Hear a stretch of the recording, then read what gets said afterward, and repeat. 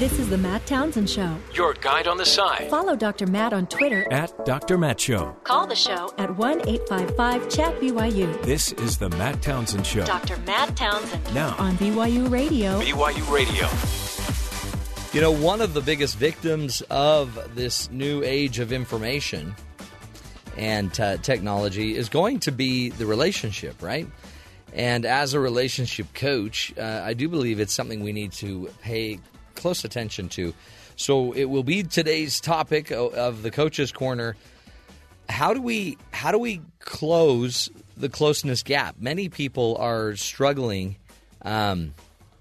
feeling close to another person. They feel lonely personally, and interpersonally, they feel like they just aren't close to their partner, to their kids. It's hard when everyone's sitting looking at their phones and no one's connecting and talking. You might start to feel like you don't matter, that you are irrelevant. And it is a plague, quite honestly, and yet it's something that we can fix. But like our good guest Andrew Merle was just saying, you might need to make some choices, like the choice to put the phone away.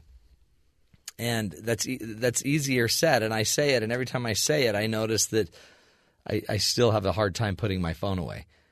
Because the phone makes it so I don't need to be vulnerable, I don't need to talk to anybody, I'm tired. Just once I pull it out, everyone kind of leaves me alone.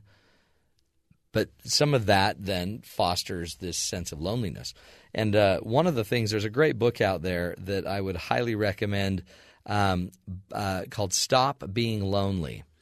And it's the Kira somebody. Let me look up her name. But it's in the book. One of the ideas behind the concept of stop being lonely is what we really need to do is start to feel more of an ability to get to understand the people around us. We really have to kind of step in and get to understand who we are married to, who we are living with.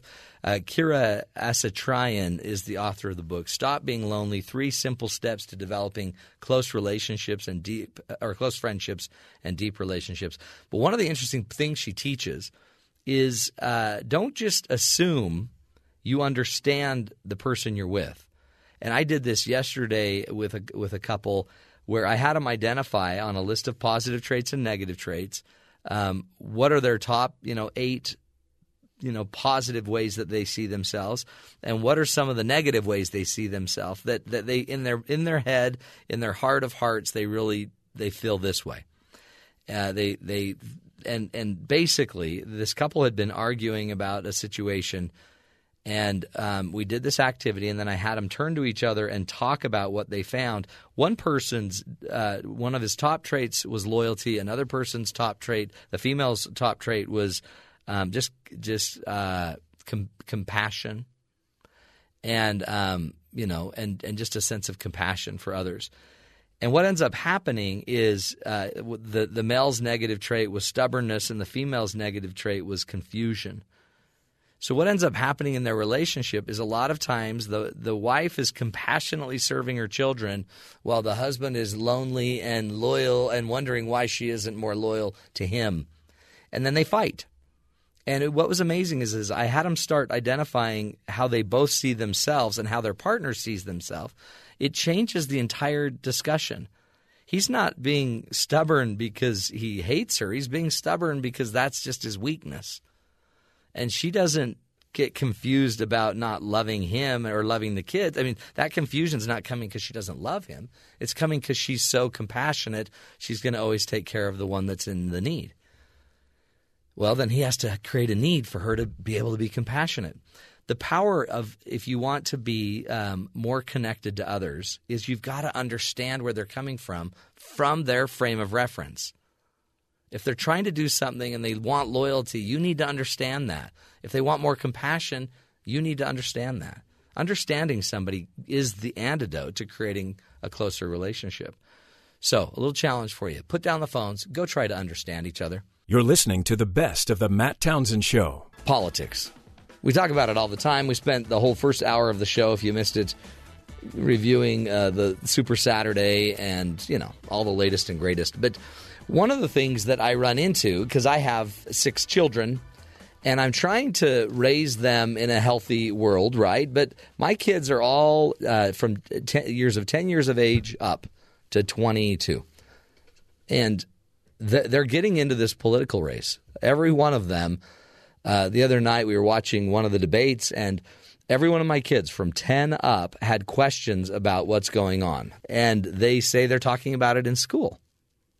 So they're bringing up the debates in their school. And it dawned on me that I probably need to be teaching my kids more about politics and about how this process works. So I put together some points about how to raise positive people instead of powerful politicians. I also realized that there's probably no more political environment that exists than in the halls of a junior high school, where it's, the jocks versus the geeks versus the whatever, surfers, whatever you've got, the boarders, whatever you call them, the skaters. It's political. It's a crazy political world. And so here are 3 very basic lessons that I try to teach my kids from what we're seeing in a debate, for example, and real life situations that they can go use in their own world. Number 1, actions speak louder than words, right? Let our actions do the talking, not our words. You'll notice some politicians can get up there and just talk about their results because they have results, or any of the candidates do. They talk about what they've done in their life that shows that they're a trustworthy candidate. Some people, though, also try to use their words to cover up their past. Gandhi had a great quote that said, "You can't talk your way out of something you behaved your way into." So if you've had bad behavior in the past, try to talk all you want about it. It doesn't go away by you talking. It goes away by getting results. So positive people trust that their past is going to do the talking for them. They might need to, share their past, but they don't need to exaggerate. They don't need to name call. They don't need to make stuff up about others, which we see going on in this political debate. We don't have to be full of anger and name-calling in order to get and be seen. We also, you'll notice when people are starting to up the rhetoric, when they're starting to become more aggressive, when they speak louder, when their speech is faster, they're probably trying to distract you. They're getting hijacked, I call it, and they're distracting you from the real issue. So notice it. And I talk to my kids about it. A leader does this. A leader speaks this way. A leader doesn't talk about other people. They talk about their results. They talk about their goals. They don't have to tear down someone else's position. They can focus on their position instead of being calculated and, name-calling. And we've talked about it on the show. In this last election, we've heard about people's hands, hair, spray tan, sweatiness, their tone, all of it. Another rule is value people more than popularity and power. If you want to be an influential leader, then value people. Don't just value being popular. A healthy, positive person sees the inherent worth of everybody. They don't just see people as a voting block. They don't even try to break people into their groups. They try to see that all people are whole. They all have physical, social, emotional, spiritual needs. Our politicians break us into social groups by color, by race, or by gender, by how much income we make. We aren't just a bunch of groups. I'm more than my ethnicity. I'm more than my religion. I'm more than my gender. I'm a whole person. So see people as a whole. And also don't see people as just a means to your end. How many times do you feel like these politicians are taking you for granted because you're a means to them getting elected? And I think some of the anger we see in the country is the mere fact that we nominate you, we elect you, but we don't end up getting taken care of. And I think that's why so many people are sick and tired of politics. People value the people. Value them for just being a fellow traveler on this earth, not somebody that's going to make you more popular. This goes on in high school too. Whether you're a jock or a cheerleader or a skater or whatever, You've got to just learn to like people instead of using people to get what you want. Last rule I try to teach my kids is the confidence is going to always come from the inside out, not the outside in. That's exactly the opposite of what we see most of our politicians exhibiting. Their confidence comes from their last poll. How many times do the polls get brought up in this process? The person that is talking the most about the polls probably is the most insecure person. The poll is not the key, right? At some point, I need to get my confidence from the inside. Positive, healthy people get their confidence from knowing who they are, knowing what they believe in, having a belief system that they're living. Their confidence comes from being a good person who believes in certain principles and lives certain principles. And they'll stand by their principles even if they don't win the election, even if they're not seen as popular. And that changes them on the inside. When we look at the politicians that are constantly shifting and changing, we worry about them. I also, by the way, worry about politicians that can't collaborate. You can still try to understand someone else's needs and live your principles and find some meeting place in the middle. Something I think our politicians are struggling with. This isn't about polls. This isn't about popularity. But I know it is for a 14-year-old kid that wants to be popular with his peer group and might end up doing stupid things in order to get elected or in order to be brought into that peer group. What I'm afraid of, though, is we're seeing the same thing in our political world. Very basic stuff, right? Confidence comes from the inside out, not the outside in. Value people more than popularity, and actions speak louder than words. Oh! If I can teach it to my 12-year-old, my 15-year-old, we could probably teach it to our politicians. Wouldn't that be great? You're listening to The Matt Townsend Show right here on Sirius XM 143 BYU Radio.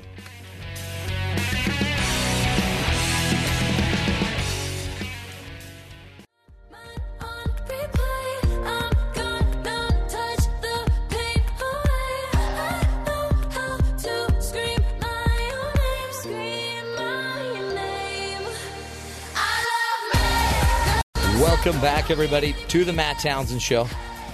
You know, as a child, you may have known exactly what you wanted to be when you grew up.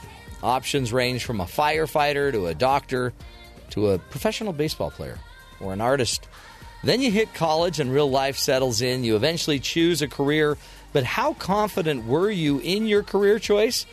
With statistics indicating that only 27% of college graduates get a job related to their major, it's easy to be uncertain, and our guest today, Dr. Jonathan Schulz, who recently conducted a study looking at overconfidence in career choice, he joins us now to talk to us about the impact our confidence can actually have on our future earnings and our future career.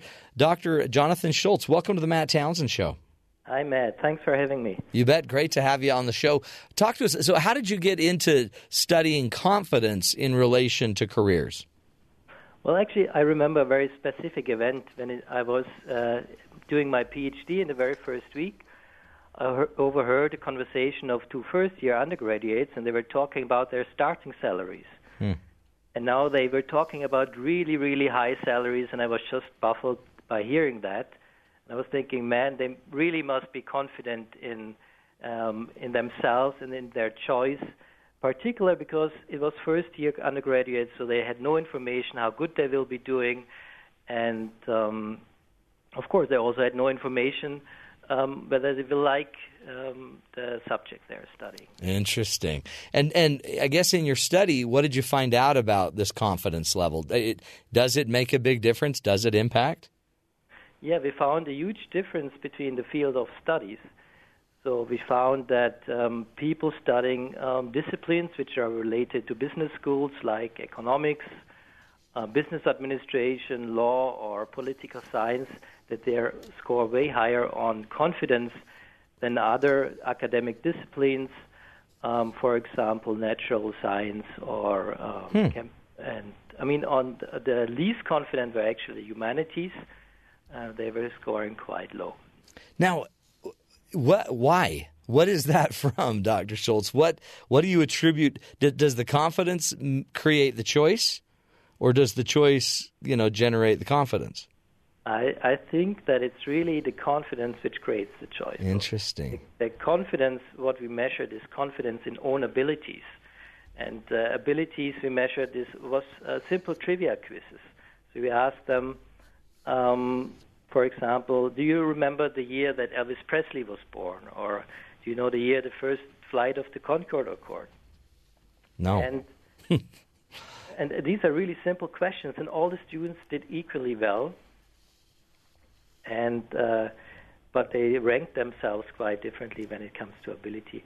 And since we did the study with first-year students, and they were not exposed very much to their major, it seems that it was really selection going on. So people who are quite confident in their ability, they choose to go for the field of studies which are related to business.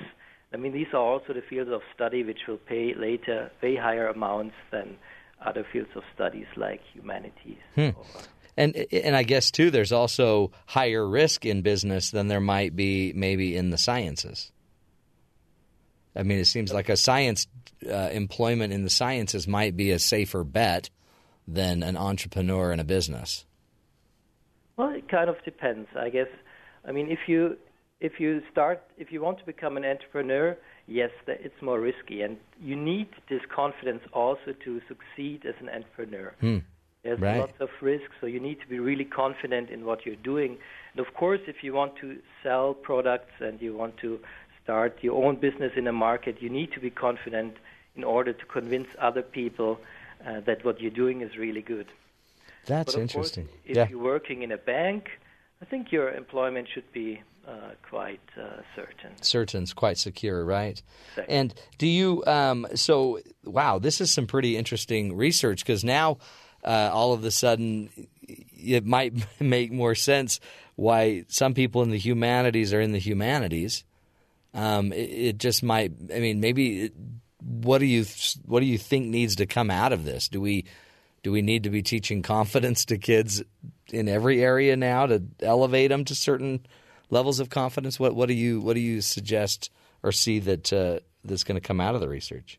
I think that's exactly. I mean, that's a very good point. I think it's very important to teach kids confidence already in high school, so that they feel confident to really make a choice based more on their ability and interest than in their confidence.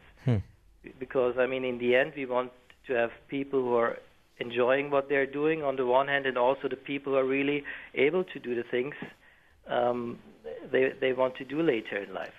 And I mean, one thing which I did not mention yet is that, and there's a large literature showing that there's huge gender differences between confidence. So males score way higher on confidence than females, and of course this can explain why males select themselves into competitive environments and also get promoted more often and are more likely to be CEOs of companies.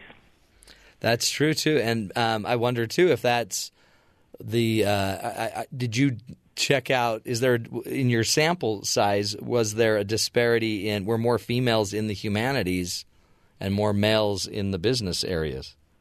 Exactly. I mean, that's what we find. Yeah. We look at the entries in colleges in Europe, but I'm certain that it's very similar here in the U.S., that more females select themselves into humanities, while the business careers, but also often natural science, are more the fields that males select themselves into. Right. In fact, I just read another article about how it's a little harder to recruit women into like the medical fields or the science fields historically.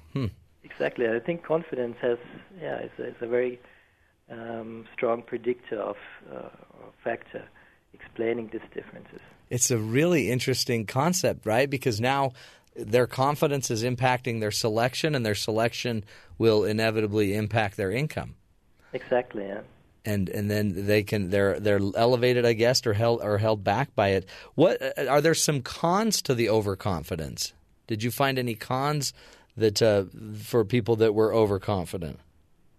Well, in the economics literature, there's many phenomena which are explained by overconfidence, and they're actually phenomena which are can be quite bad for society.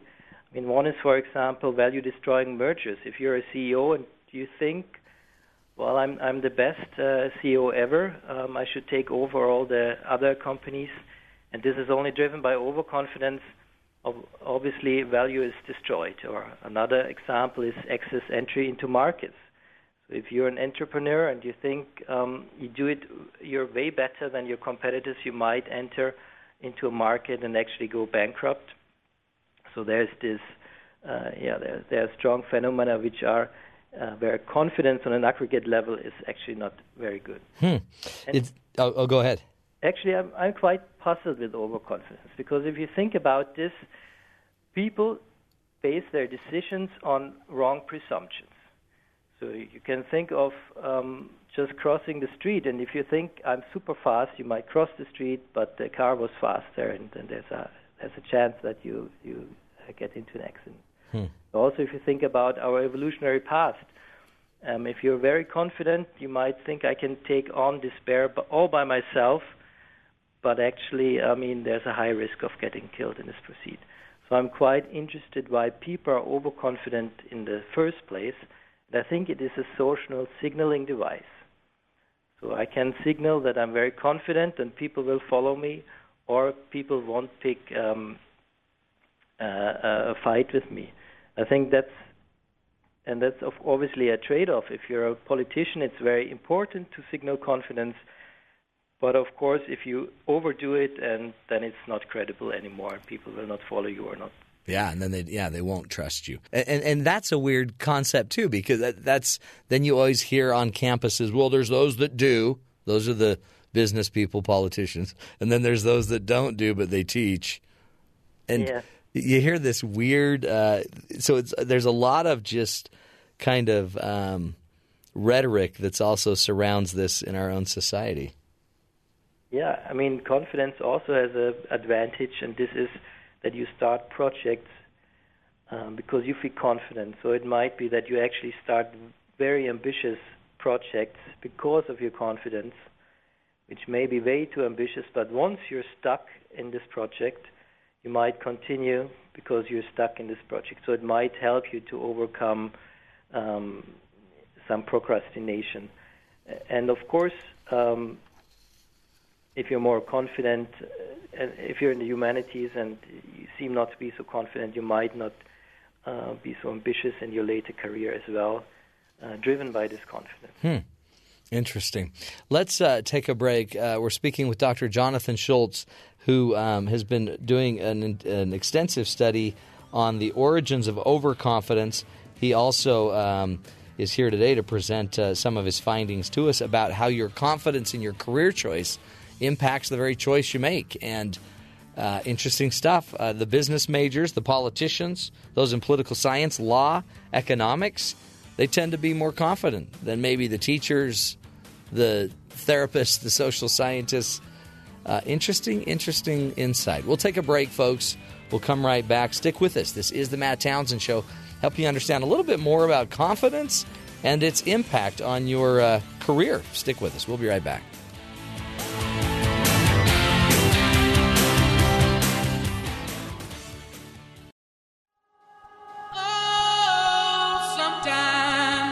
Get a good feeling, yeah. Get a feeling that I never had before. No, I get a good feeling, yeah. Oh, sometimes. Welcome back, everybody, to the Matt Townsend Show. Today on the phone with us is Dr. Jonathan Schulz. He is a research associate at the Social Cognitive Development Lab and Human Cooperation Lab at Yale University. He also is the co-author of the study on the origins of overconfidence. Today he's been talking to us about how your confidence helps you determine which career to choose. Those that are more confident tend to choose a career in the fields of political science, law, economics, business administration, while those kind of with the lowest levels of confidence tend to choose a career more in the humanities. And then somewhere in between, the sciences. Anyway, interesting research. And Dr. Jonathan Schulz, thanks again for being with us. Yeah, thanks. I'm very happy to be here. And you're saying this confidence we're kind of bringing to the game, and this confidence is our confidence in our abilities. So those that have a higher confidence in their abilities are more likely to choose the business, the poli-sci kind of world, economics. Those that have a little lower level of confidence are more likely to choose a career in the humanities. And then I guess there's a direct correlation to incomes earned? Yeah, there's a very direct correlation. So if you're, so we had a Swiss sample, and there the difference between the business school-related fields and engineering and medicine and the other fields, it's about $10,000 for the starting salary, but later I guess it will disperse more. $10,000 more for the businesses over the sciences. Exactly. And then that'll turn into a wider gap over time. Exactly. Wow. I mean, and it's confidence. I guess where in your project on the origins of overconfidence, I mean, I guess is that overconfidence? It seems like if it's overconfidence, it would be detrimental to their success.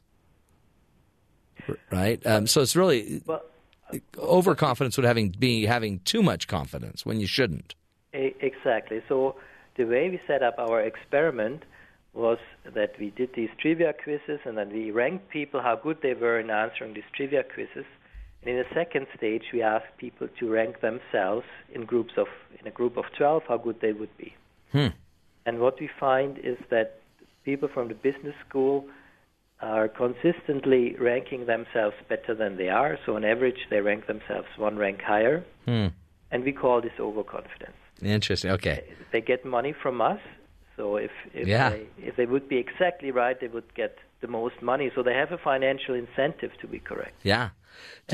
Somehow reassuring is that engineering and medicine, they're actually quite good on average in predicting how good they are. And actually that's reassuring because engineering and natural science, medicine, these are people who design nuclear power plants and so on. So it's reassuring that they have a sense of how good they are in relation to. And then the humanities, do they underrate how good they are? Exactly. So on average, they underrate themselves by about one rank, so they think that they're actually worse than they are.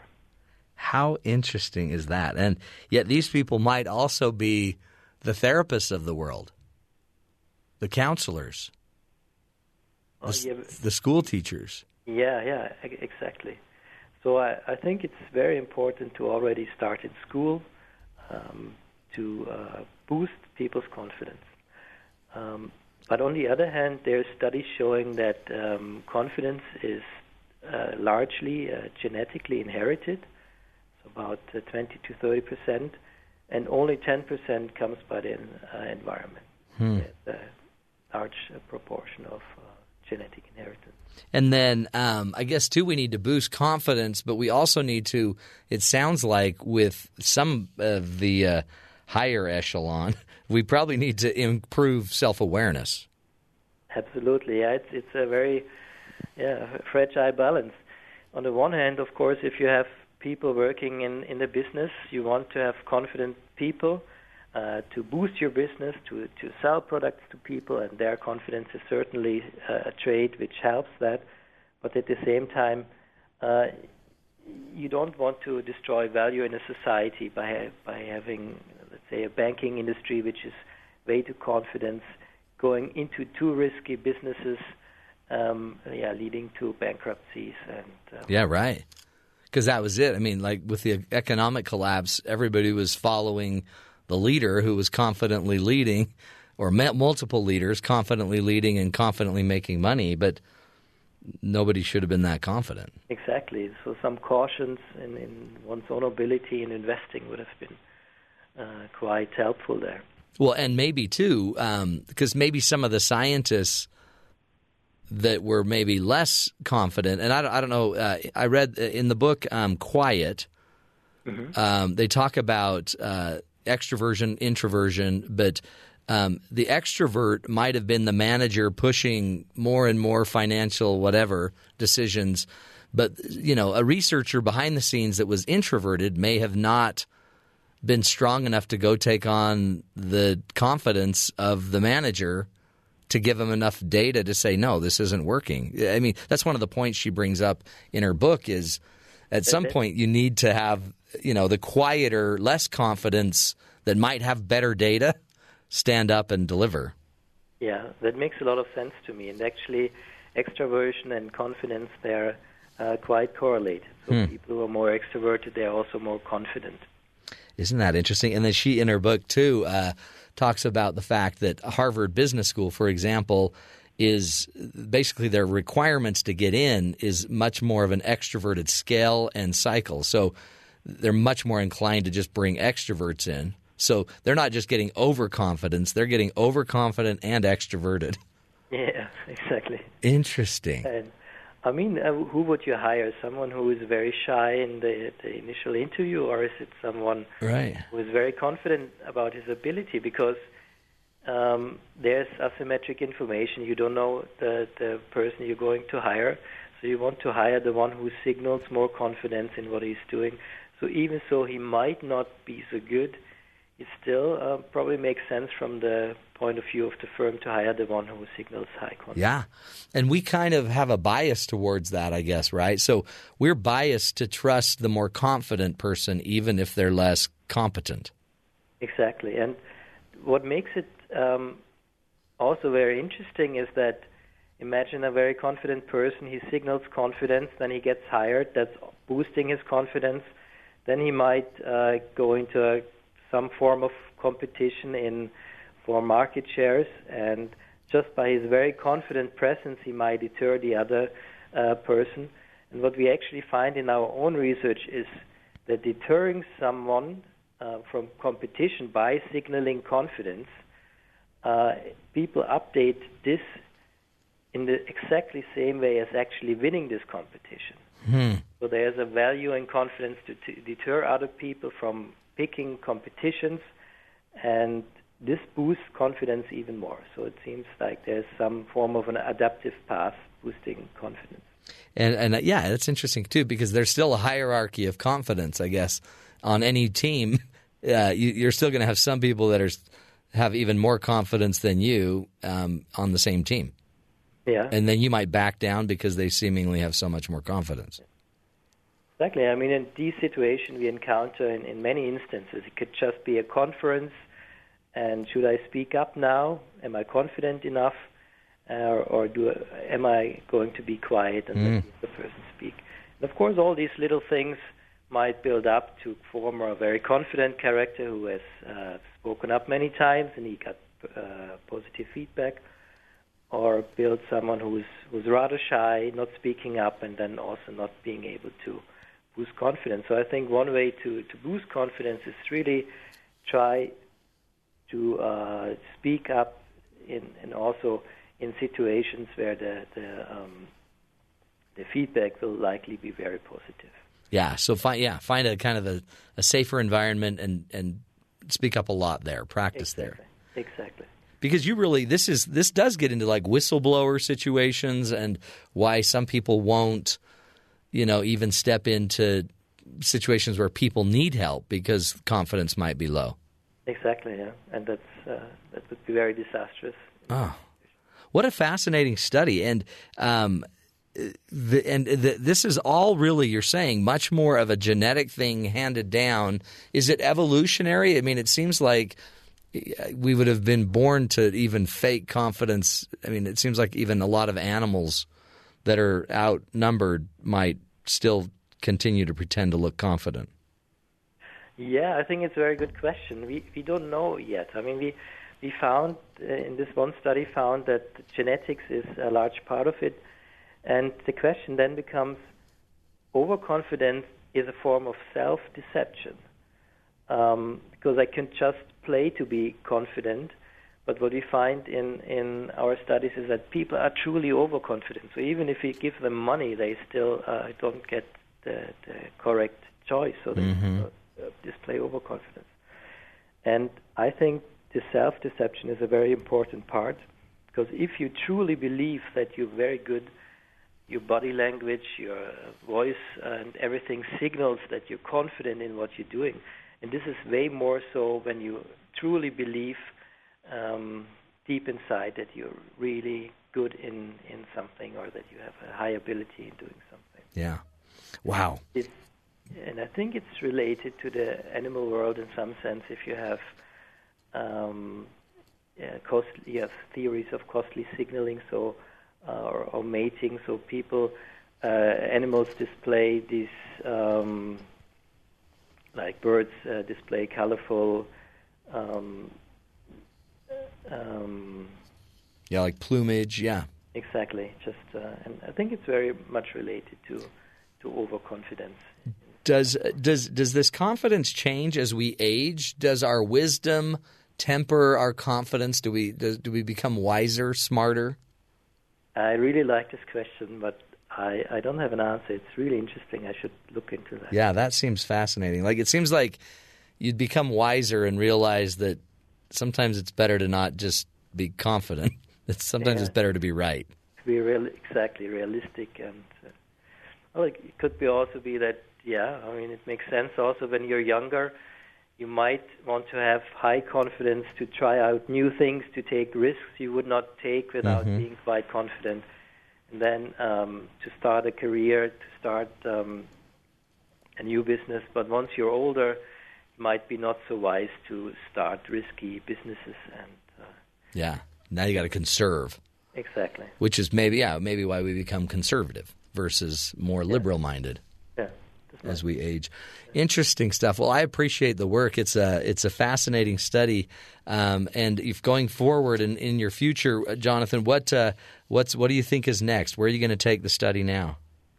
Yeah, I'm really interested in these evolutionary origins, in whether there's a genetic base, how self-deception and overconfidence relates, and how you can, whether this is a social signal deterring other people or taking other people along as a leader, and probably do more research. Love that. Great stuff.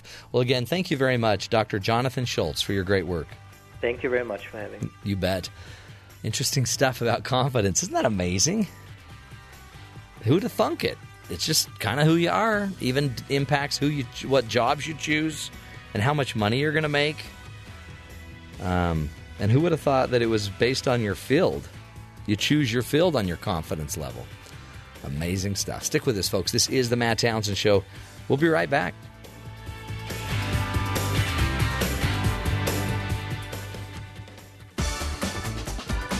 Welcome back, friends, to the Matt Townsend Show.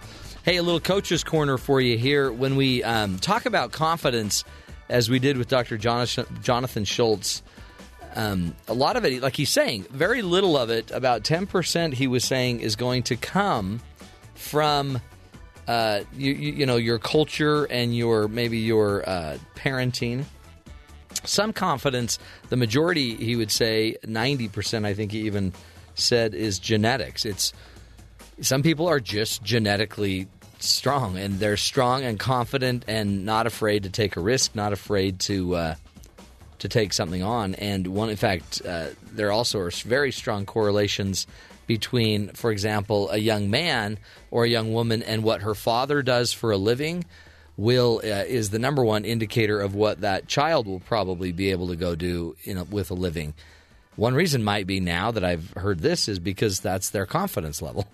If there's somebody that just knows how to go out and do and make something happen, and they're confident to risk and to try, man, they might go risk and try at a level that others aren't. Have you ever sat back and just wondered, man, how does that guy just keep making money?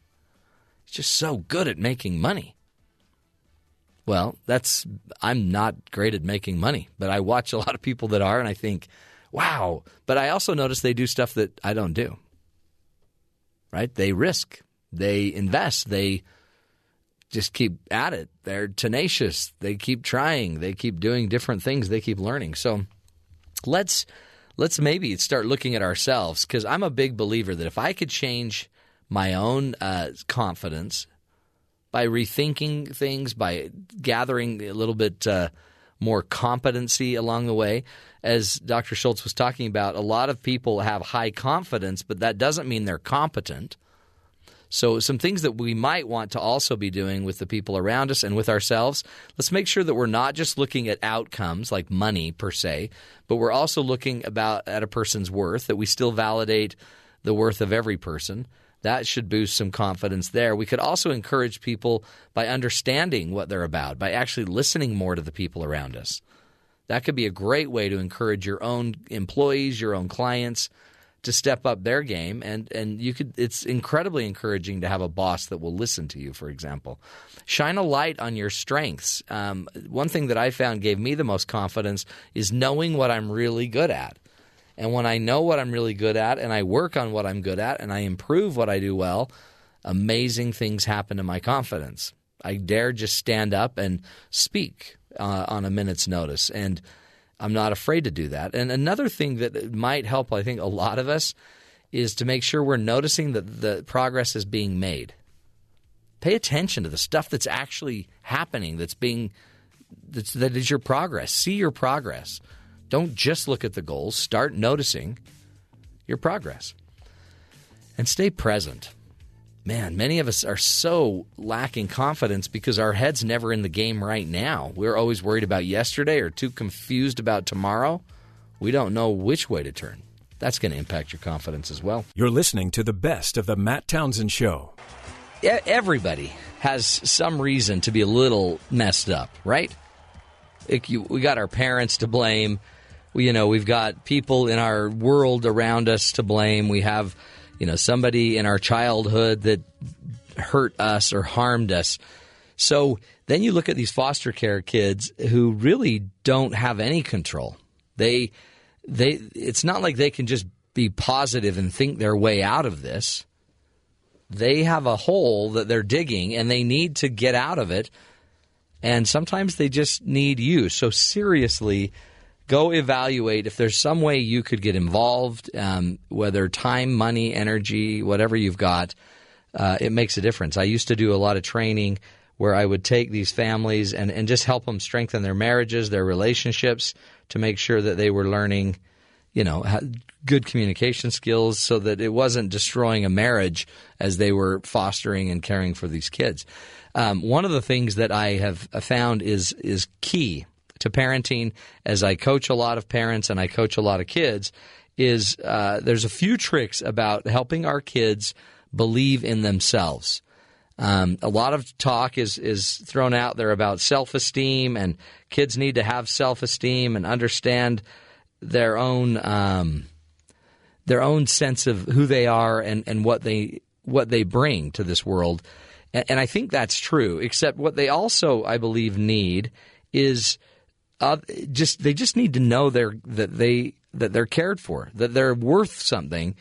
And I don't know, we got to be careful as we are working with our families and our kids and our younger folks, our young adults, those just graduating maybe from high school, that we need to validate their worth, not just their works. Right? Like, we talk a lot about what our kid did, and when he's graduating from high school, he graduated from high school. He was, valedictorian, top of his class, and we talk about all of these accomplishments. But as soon as we're tying our child's worth to their accomplishments, we might be setting them up for something. Because most kids aren't valedictorian, right? There's one of those per class, so there's 500 that aren't. And yet, if that's what we keep seeing that everyone talks about, we start getting this social mirror reflecting back on us saying, you're not quite cutting it. We want to validate people's worths. And their worth is not just their works. It's not just their touchdown or their looks or their fame or the money they make. You know what it might also be is just their work ethic, their sense of care for others. Their inherent value just simply because they're loved by a God, right? And so validate worth, not just works. Don't get caught up on outcomes only.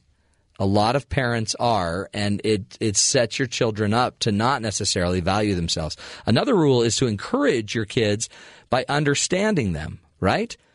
encourage by itself means that we get within the heart of another.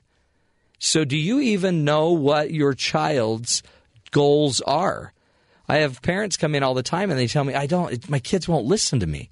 Well, they won't listen to you because you don't seem to care what's in their heart. Well, of course I do. Well, not if you're always telling them what to do. So when it comes to your kids, if you really want to encourage them, you got to listen a lot more than you're speaking.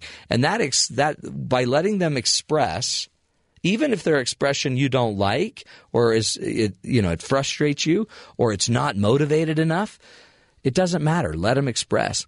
Shine a light on their strengths. Identify what they are good at. Go figure out, take these strengths assessments we talk about on the show all the time, and go learn about what they're good at. What are their character strengths? And we've talked about it on the show recently with Fatima Doman and her strengths program. So if you just go look up our what are they called? Our podcasts. That's it.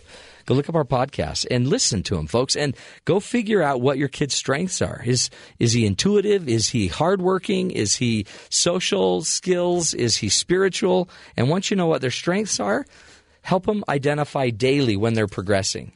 Don't just look for where they're not progressing, which is so easy to critique. Why is your room such a mess? Man, you're reading a lot since you got out of school. Why are you reading so much? Talk about what they're doing well. Because if you pinpoint the progress and you know what their strengths are, you might start helping them believe in themselves. Heaven forbid. That's the Coach's Corner. We'll take a break, come back for more tools, more information to help you live longer and love stronger. This is the Matt Townsend Show.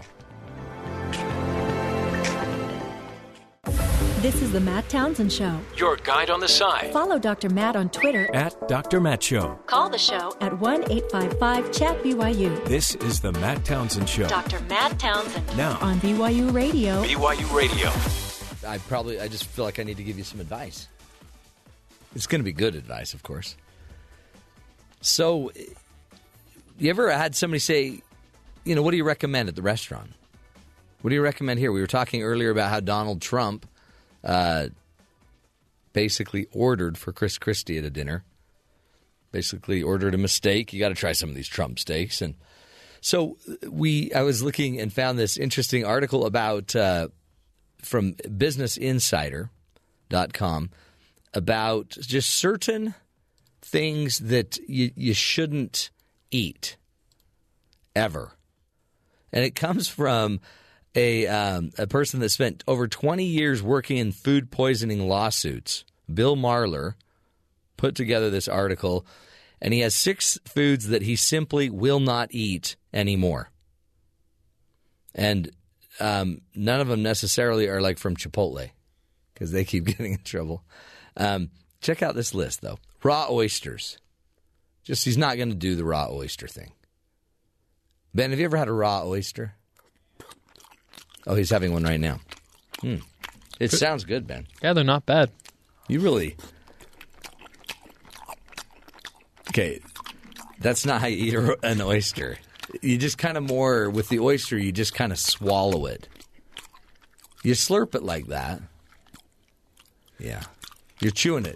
If you chew it, you're just going to end up chewing it all day. Yeah. Don't eat raw oysters. Marler says that he has seen more foodborne illnesses linked to shellfish in the past 5 years than in the 2 preceding decades. And the reason? The culprit? Warming waters. As the global waters are heating up, it's producing microbial growth, which ends up in the raw oyster that you happen to be slurping down. The second thing he suggests you don't eat pre-cut or pre-washed fruits and vegetables. Anything that's pre-washed, pre-cut, careful.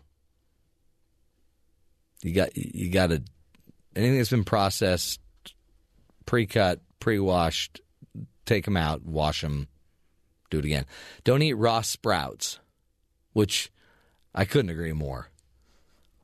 Why is anybody eating sprouts anyway?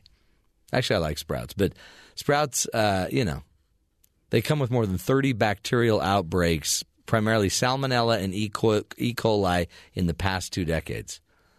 Sprouts, they got some problems. Watch out for rare meat, obviously. That seems like a no-brainer. You know, if it bleeds, it leads to the hospital. Good, though. Do you like raw meat? Not raw meat, but rare. Like rare? Pretty rare. Yeah. Do you know what we call that in my neck of the woods? What? You're a carnivore. I'll accept that. Watch out. You got to get the heat up, 160 degrees to kill the bacteria, or you're going to get E. coli or salmonella. Uncooked eggs, I wouldn't, don't eat them. Don't do the Rocky Balboa thing. Put it in your smoothie. Buh. It's a no-brainer. It'll kill you, folks. Raw eggs, watch out. And watch out for today's trend. There's a big trend about unpasteurized milk and juices, because many are arguing that pasteurization depletes nutritional value. Yeah, okay. It also saves your life. It makes it so your insides don't try to come out on the outside. It keeps your inners on the inners. It's just better for you. There's a reason Louis Pasteur came to this world. One reason is to make sure that you keep your drink down. So don't drink something that isn't pasteurized, for heaven's sakes. We're talking about restaurants, right? If you want to drink raw milk, right out of the cow at home, you need a life, not to be rude.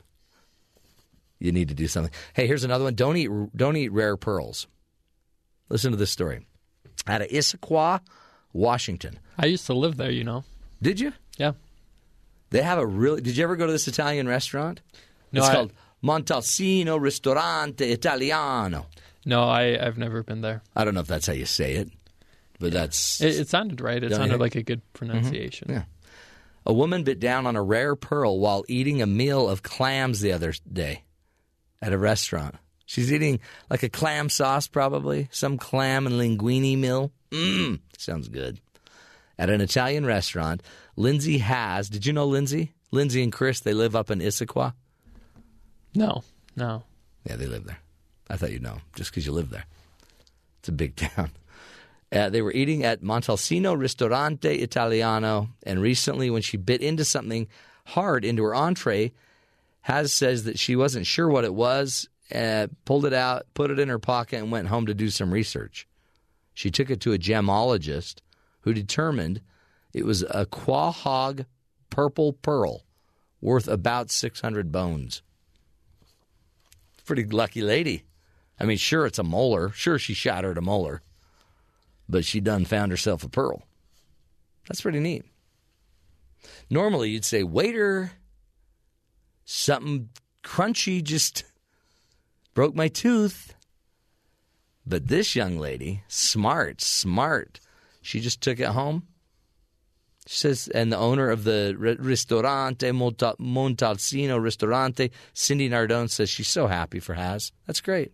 She should have kept the pearl and then asked for a refund on her meal. Not a bad idea. Just trying to help. Is that how we do it in Issaquah? Yeah. Milk all the money you can. She may make it into a necklace, by the way. That is cool. That is great. Something you can't always do when you find something strange in your meal. Hey, I found some hair. It's just weird to put hair on a necklace. Make it into a necklace. No, thanks. I'm going to be in the restroom for a minute. You're listening to the best of the Matt Townsend Show. When you talk about morality, the reason we do what we do and why we do it, and we don't consciously sit there and say, I will now go try to look better by being morally superior to everybody. But we all know somebody that has to tell us when we're doing something wrong. Or I had friends growing up in high school that if I would make a joke that they would laugh at, but then they'd be like, oh, Matt, shouldn't say that. And it was hilarious. That's why they were laughing. And they're like, man, what's wrong with me? Why do I say that? Because I must be such a misfit. Anyway, morality. And one of the things I talk a lot about when I work with my clients is there's a thing called logical force. Okay, so logical force is when we make a decision based on logic not morality.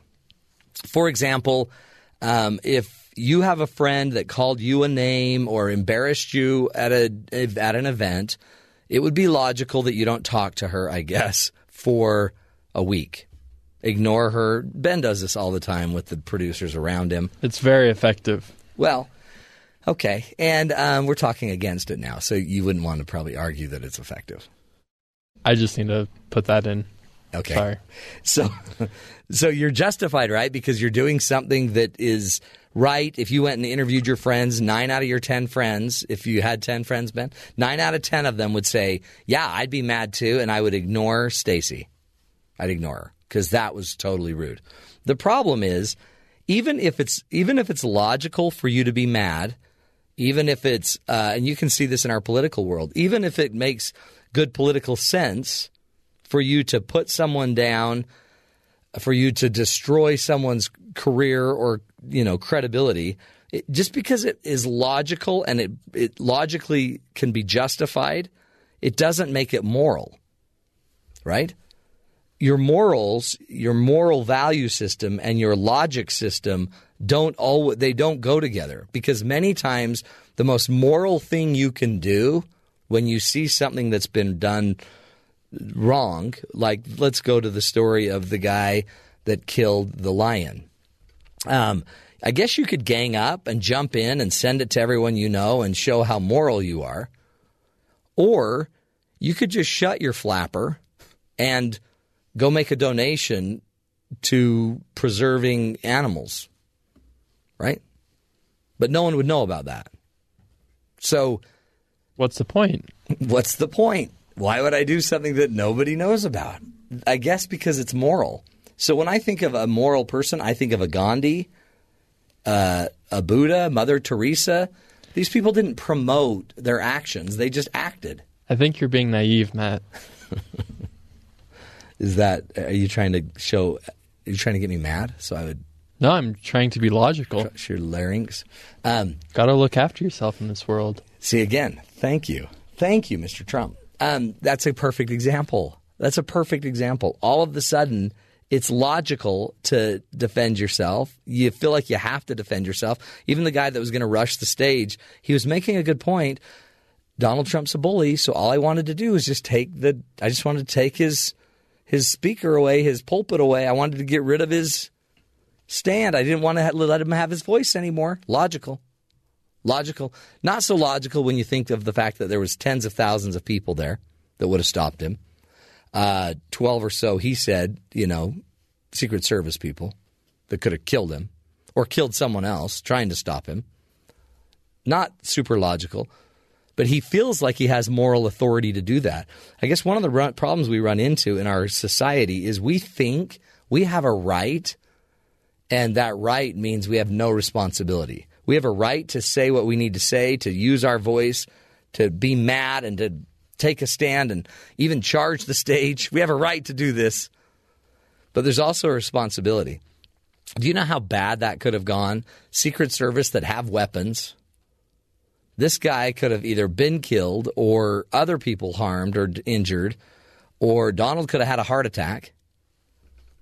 Things could have happened. There's a responsibility that comes along with all of this. So just because you have a moral right or a logical right, it doesn't mean it's going to be moral and healthy for you. And remember, check your own gut.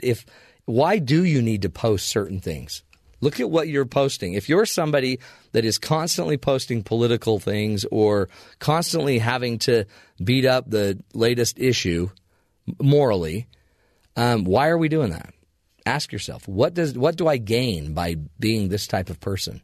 In the end, you're probably not actually improving your moral system. In the end, your moral system is more between you, your God, you and your people around you, you and the followers that respect you and trust you. That's where your moral system creates strength, not in the masses necessarily. Unless you're somebody that is always in the masses, where people following you, I'd keep your moral compass fine-tuned to the people around you. Anyway, closest to you, by the way. We'll take a break. More of the Matt Townsend Show. Stick with us.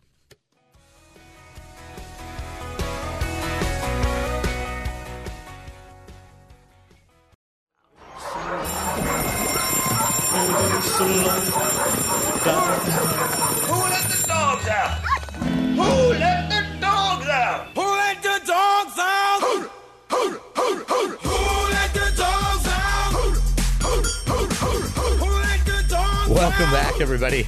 Who let the dogs out? Hey, did you have a pet growing up? Did you have, or do you have one now? You know, do you have a cat anywhere near you? Calvin and Hobbes, 101 Dalmatians, even the fox and the hound are evidence of humans' fascination with animals and our pets. Some would say that we've only anthropomorphized our pets. Others would say that these animals have real bonds with their own owners. Even souls. Our guest today is Dr. Harold Herzog, Professor of Psychology from Western Carolina University, and author of the book Some We Love, Some We Hate, and Some We Eat, Why It's So Hard to Think Straight About Animals. He joins us now live from North Carolina. Dr. Herzog, welcome to the Matt Townsend Show.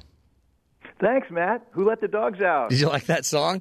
Great. I love it. Yeah. Great song. Talk to us. How does a professor of psychology get into all of the study of animals and pet ownership? Well, I started out as an animal behaviorist. My Ph.D. is in animal behavior, but at some point I got interested in the sort of moral complexities of our relationships with animals, and at some point that sort of took over my research interest, so I closed up my animal lab and I started studying human-animal interactions full-time, including our relationships with pets. Yeah. Well, what do you think? Do we take it out of perspective? I mean, now there's entire television channels just for animals. There's people watching hours and hours of pet videos or cat videos online. Are pets good for us? Are they healthy for us? Or are we just now gone extreme? Well, I think both. I think both of those are true. The question is, have we gone extreme? Let's deal with that first. I would say yes, to some extent that we have. So, for example, the idea of taking your pet pig on an airplane ride for free because it's an emotional support animal strikes me as being a bit of an extreme.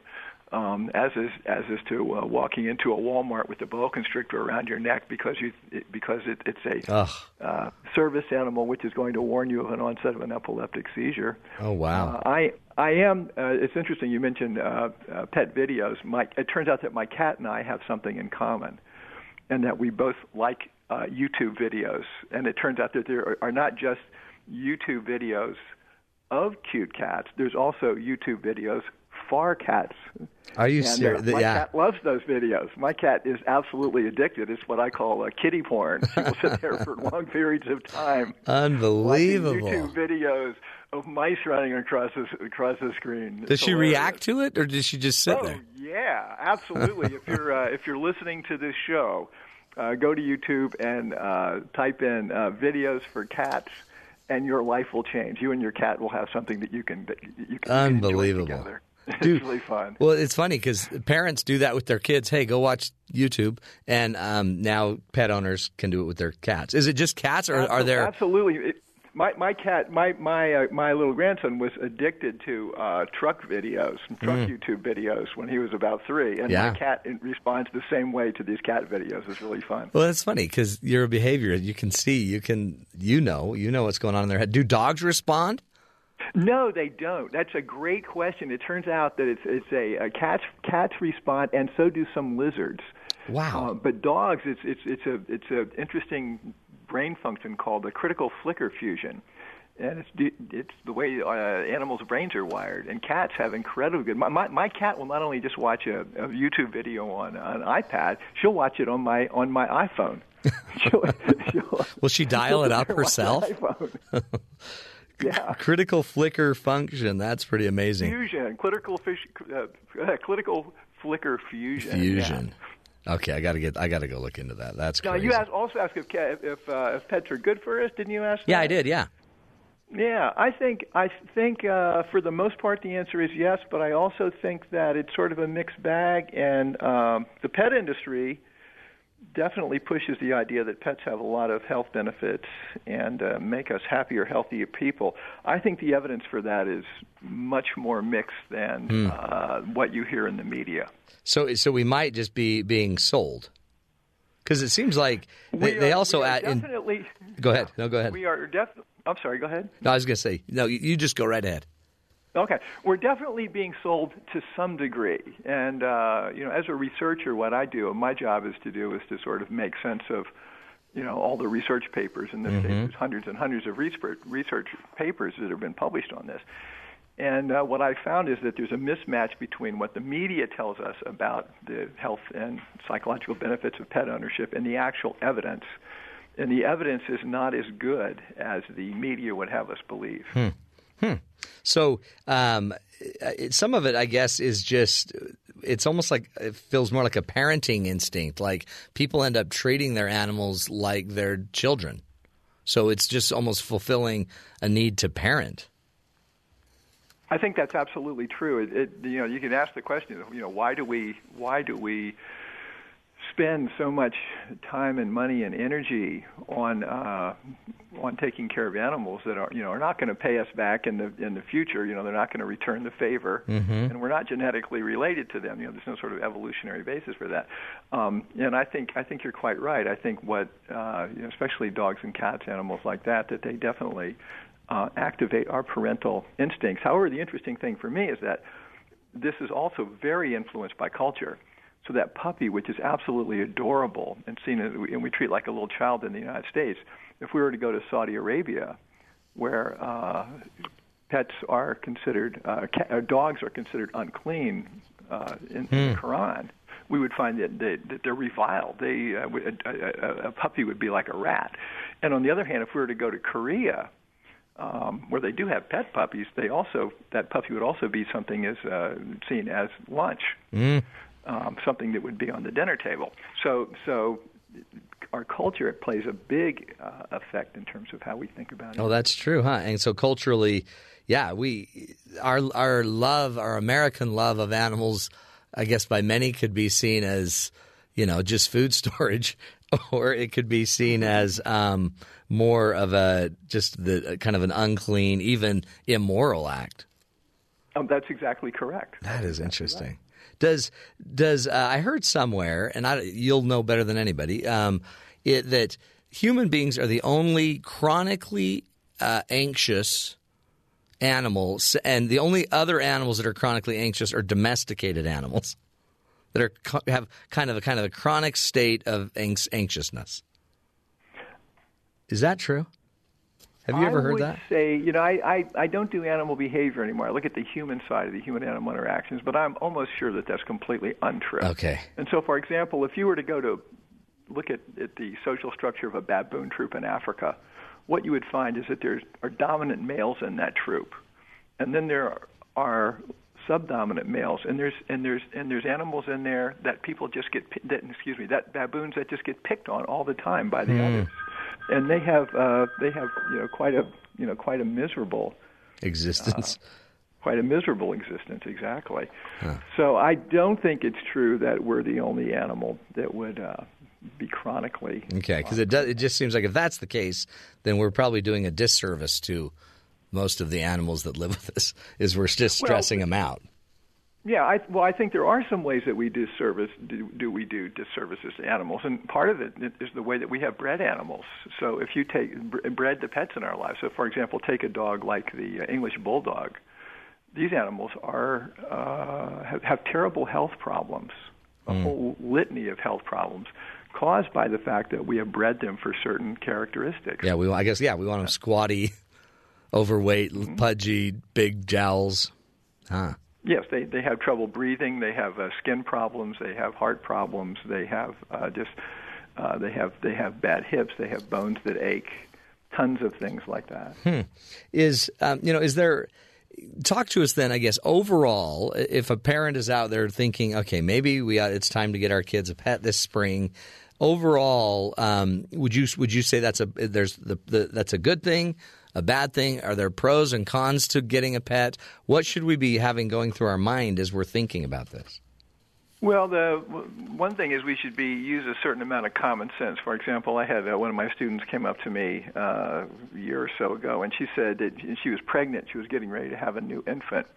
And she said that she and her husband were getting ready to, have this kid. And at the same time, they wanted to get a new dog, and so they were thinking about adopting a dog, and they were deciding what type of dog to adopt. And they were thinking about, the difference between a German Shepherd, a Pit Bull, and a Doberman, and a Poodle. And my feeling about that is, you don't want to be adopting any dogs right now in your life. Right. That's really not the right thing to do in terms of where your attention's going to be, and it's also potentially dangerous, no matter what kind of breed of dog it is for the kid. Similarly, it's Easter right now. And when I was a kid, it was very common for parents to go out and for Easter buy their kid a little, a bunny, little bunny, or maybe a baby duck or a baby chick. I got a baby duck for Easter.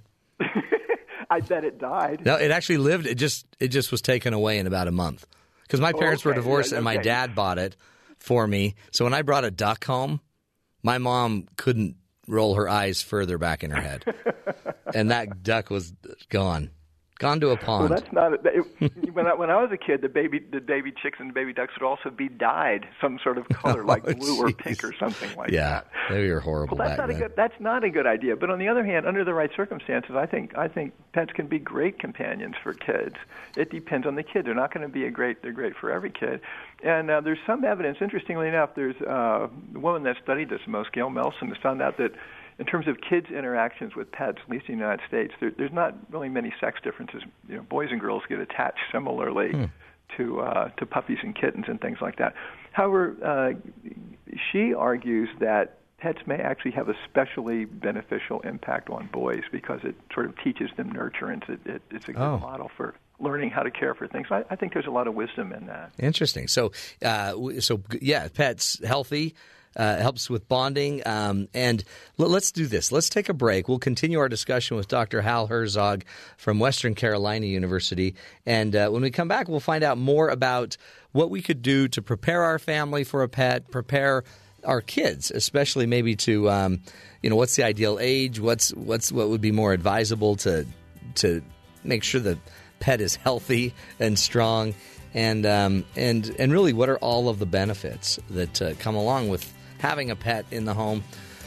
Interesting stuff, folks. Helping you live longer, love stronger. This is the Matt Townsend Show. We'll be right back. Stick with us.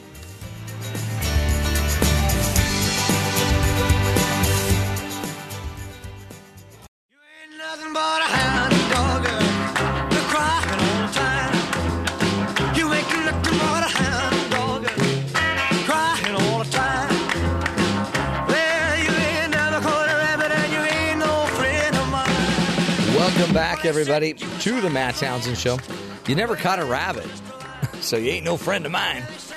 Hey, joining us and trying to help us uncover and better understand our relationship with our pets, Dr. Hal Herzog. Dr. Herzog is a professor of psychology from Western Carolina University. He's also author of the book Some We Love, Some We Hate, and Some We Eat, Why It's So Hard to Think Straight About Animals. We're so excited that he's joining us today. Dr. Hal Herzog, welcome back. Thanks again. I'm enjoying talking with you today. We're learning a lot. I think this is important because, just historically, the relationship between human and animal, I'm not assuming was always kind of a friendship.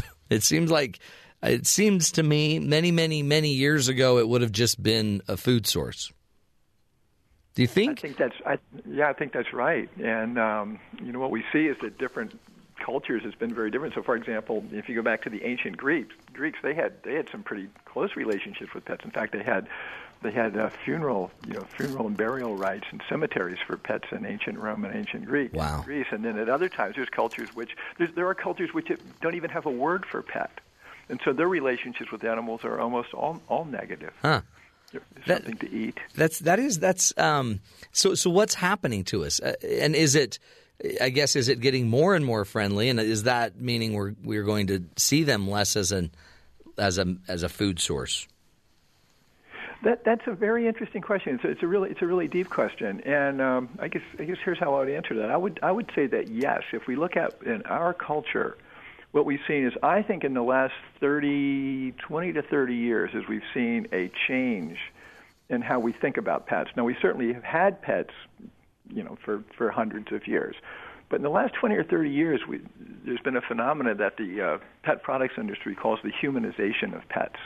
And we've more and more come to see pets as people, and as real members of the family. 95% of people, when answered in national polls, say that they consider their pets to be family members, and increasingly we're treating them like them. So people were more willing to pay, for example, $10,000, $20,000, $30,000 in veterinary expenses, let's say for cancer treatments for their pet or for a hip replacement, and they didn't used to do that. And you mentioned before this idea of television channels for dogs, pet day spas.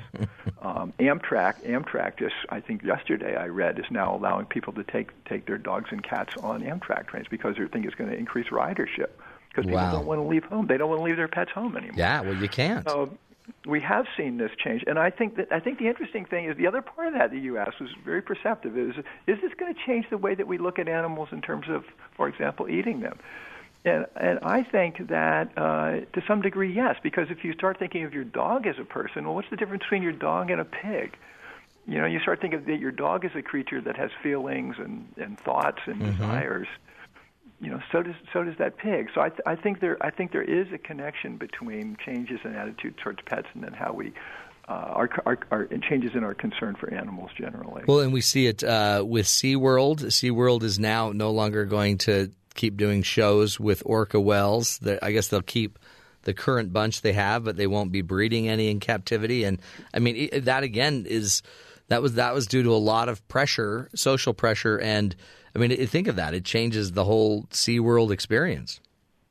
It does indeed. And then to me, there's an interesting irony here. I was thinking about this the other day. The reason, when I was a kid, orcas, we didn't call them orcas, we called them killer whales, and they were seen as being evil. They were said that they, in packs, that they would attack, the good whales, and were dangerous to people. And the interesting thing to me is that there's places like SeaWorld that sort of changed that attitude. Right. Because all of a sudden they're bringing them to captivity. They're in these dolphin shows, and people are starting to see how magnificent and how smart they are. And then there were movies like Free Willy and, of course, Blackfish. And what happened is now SeaWorld, which was originally responsible, I think, in part for some shifting the paradigm value about that, now it's shifted the other way. And so we sort of come full circle on this. Wow. And so really, I mean, again, I guess evidence that we are shifting our view toward animals. And yet, I'm assuming with big, pet companies that are supplying food and all the supplies you need, there's also the promotion that we all should own a pet and it should be good for us. Do you find that to be, are certain people better pet owners than others? Oh, of course. There are some people that are horrendous pet owners, and there are some people that are great. There are some people that are great pet owners. How do we decide if we should be getting one? Well, that's a really good question, and sometimes you don't really know. And I had an interesting example of that. I was talking to a journalist one time. She had moved to New York, and she was lonely, and she had never had a pet before, and she had actually written stories about pets being good for people and all that. So she thought, well, I'm lonely in New York. What I need is a dog to keep me as a companion. And she went out and got herself a Weimaraner puppy, and was originally sort of somewhat attached to the puppy. But she told me, we were talking about it. She said, the bottom line is I'm really not that attached to this dog, and now I don't know what to do. I feel guilty about having it. I don't feel like I can give it away. I've got to take it outside for walks 5 times a day. I've got to pick up its poop when I walk down the street. I don't particularly like doing that. And now I'm stuck with this animal trapped in a relatively small apartment, and I'm not attached to it. Yeah. So sometimes you don't really know. It's true, though, huh? And I guess you don't know till you're in too deep. Sometimes that's the case, and sometimes some people do get in too deep, and we call them hoarders. And that's not good for the people, and it's not good for the animals that are the victims of their well-intentioned, basically collecting of crazy numbers of animals in their homes. Well, and I guess that's what it is we think that the animal would be a great way to not be lonely. But it seems like the conditions have to be also there, like not an apartment in New York. That's exactly correct. And I could look in my neighborhood. There were some of the families had pets, and this was sort of suburban community. And some of those pets were not only well treated, but they were clearly had a very tight relationship and healthy relationship between the pet owner and the pet. On the other hand, there were some people that had gotten pets simply because they thought every kid should have a pet, and they kept in this case it was dogs, a couple of them like that. The dogs were never allowed in the house. Neither the kids nor the parents were particularly attached to the dogs, and they were sort of stuck with these animals, and the relationship wasn't working. So, even in this one little, community of maybe 15 homes, there was quite a diversity of relationships that people had with animals. What would you say to that family? I mean, because there is a weird guilt associated with it, right? Like, I don't love it, and I don't want to give it away. Absolutely. And it's 10 more years of life expectancy. That's right. That's exactly right. Well, I think for one thing is they you don't want to blame them because they were well intentioned, but the fact is that they got the animals they got the pets for the wrong reason. Right. But I think in this particular case, I felt really bad for the animal. I felt like the animal was leading a lonely. The dogs were leading a lonely life, being in a relatively small pen. They weren't tied to a chain like some of the hunting dogs that I see around where I live. But on the other hand, I would not want to be that dog. On the other hand, I would be fine with being a dog. But Mrs. Holtzclaw that lived down the street, be well taken care of. A little lap dog, right? That could just sit there and be totally served. That's exactly right. That's interesting. It is. So I guess as parents, and as the holiday comes up, don't just go grab a bunny, and don't dye a duck. don't dye a duck pink, a nice pastel to give to your kid. But and two, it sounds like what you're saying too is really do a check, do an evaluation of your situation, and is it going to work? And be realistic. There's cost to pet ownership. There's financial costs. According to the ASPCA, the average dog or cat over a lifetime, you will rack up about $10,000 in bills for care and feeding of that animal. So that's a pretty big chunk of change. There's also cost in terms of how it's going to affect your lifestyle. And what's going to happen? Let's say one of the things that I find interesting is that the families that are the households that are most likely to include a pet are families or homes in which there are children. Right. They have the highest proportion of pet ownership. But on the other hand, the people, especially the adults in that family, they're the ones that are least attached to pets. Mm-hmm. They've got their hands full dealing with their kids to raise. That's exactly what I feel. That's exactly right. And so what happens is the people that are most attached to pets are people that are living alone or after the children have gone, but they have lower rates of pet ownership. Oh wow! So at some point you retire, your kids have gone, and you want to travel and things like that, and that pet may be may sort of sort of clip your wings. Totally. Cramp your style. As we wrap it up, talk to us a little bit about your book. It seems like it's such a great title of a book, really, and just maybe let us know what's in the book. The book's titled "Some We Love, Some We Hate, Some We Eat," and what I'd love you to do is just explain what we would find in the book. Yeah, what you would find is a look at the human-animal relationship from the perspective of anthrozoology, which is the new science of human-animal relationships.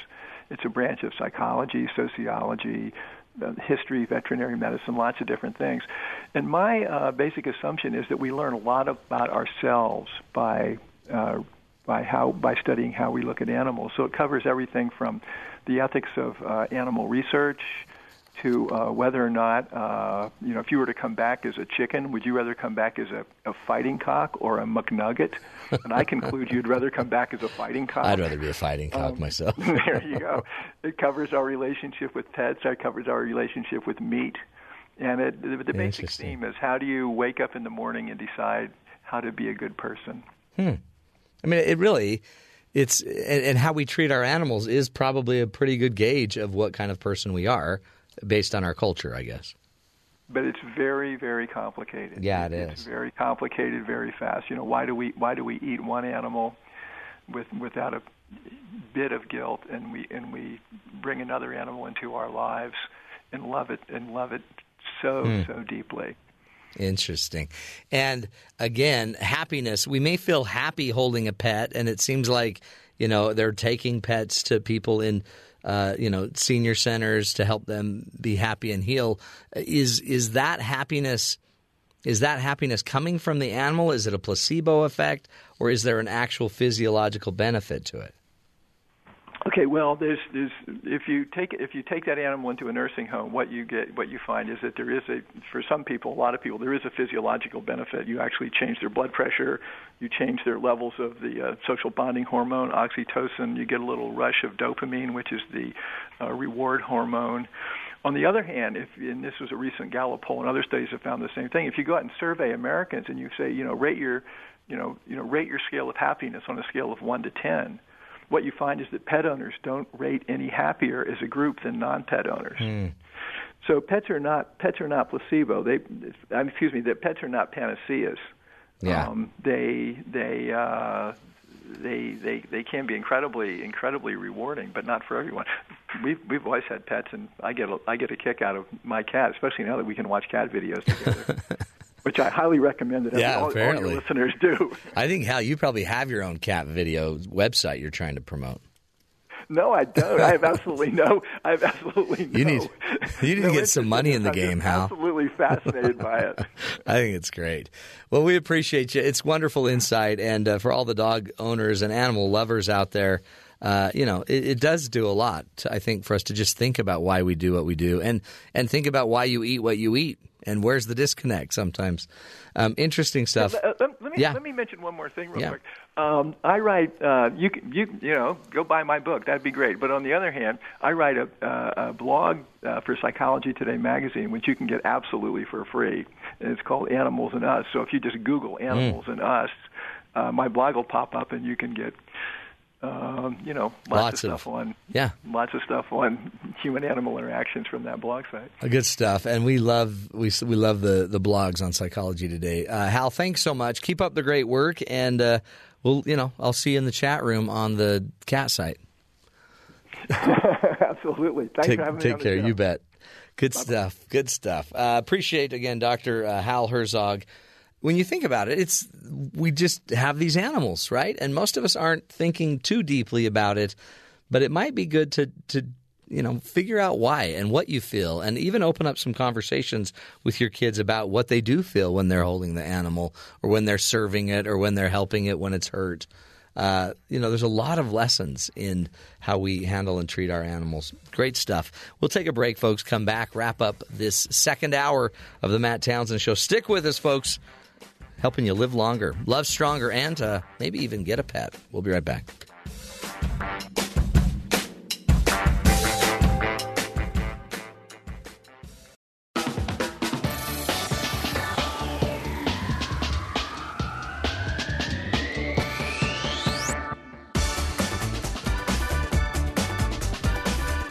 Welcome back, friends, to the Matt Townsend Show. They're animals. Really, you can learn a lot. I loved every day coming home when I was a young man, come home from school, and all of a sudden, I knew at my back door, because I was a latchkey kid. No one was home when I'd get home from my school. Sisters were at their school or their other events. I get my key from the milk box and would open up my back door, but my dog was always right there, Buddy. Happy as ever. Cutest little Maltese poodle you've ever seen, with his cute underbite. He just was so happy to see me. I'd hug on him every day. He was there every day. Then I'd go get him some peanut butter. Every day I'd stick my nasty little boy finger in our peanut butter jar, get a big dollop of peanut butter on my finger, and then wipe it on the roof of my dog's mouth, and would laugh and laugh as that dog would try to lick off the peanut butter.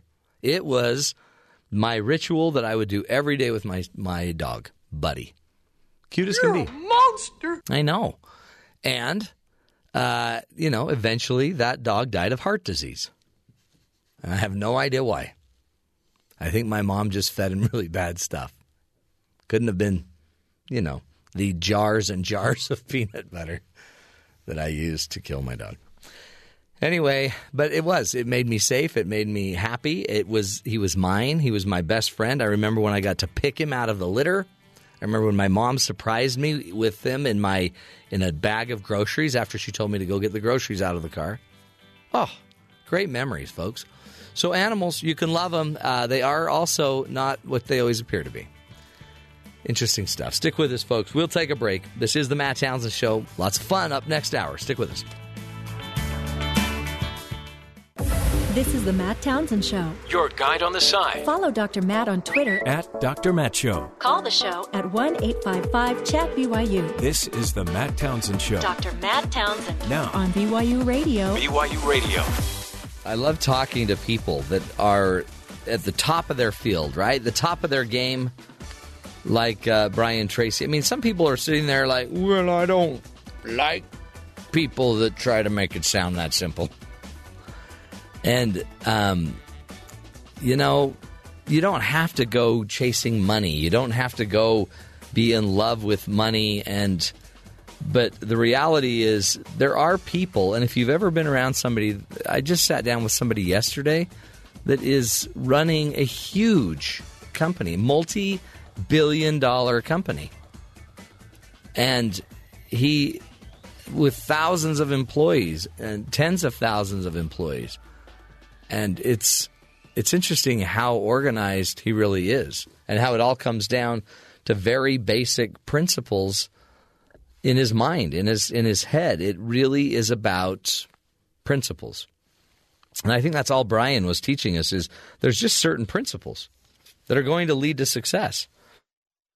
You can argue against them if you want, but it's hard to argue that companies that focus on sales make more sales. I mean, if all of a sudden the average corporation is spending 25% of their workforce, 30% of their money on creating and generating sales, and a little homegrown business is spending 10% on sales, wouldn't it make sense that the corporation's going to make more money? Right? That's not brain surgery. And yet, as a small business owner, it's hard to focus on sales if you don't love sales. I'd rather create content any day, but that's useless if no one's going to go sell the content. So if you want a company to succeed, you really need to do what works. How about just long-term thinking versus short-term thinking? Have you been so busy just living your life day in and day out that you didn't plan ahead for something down the road?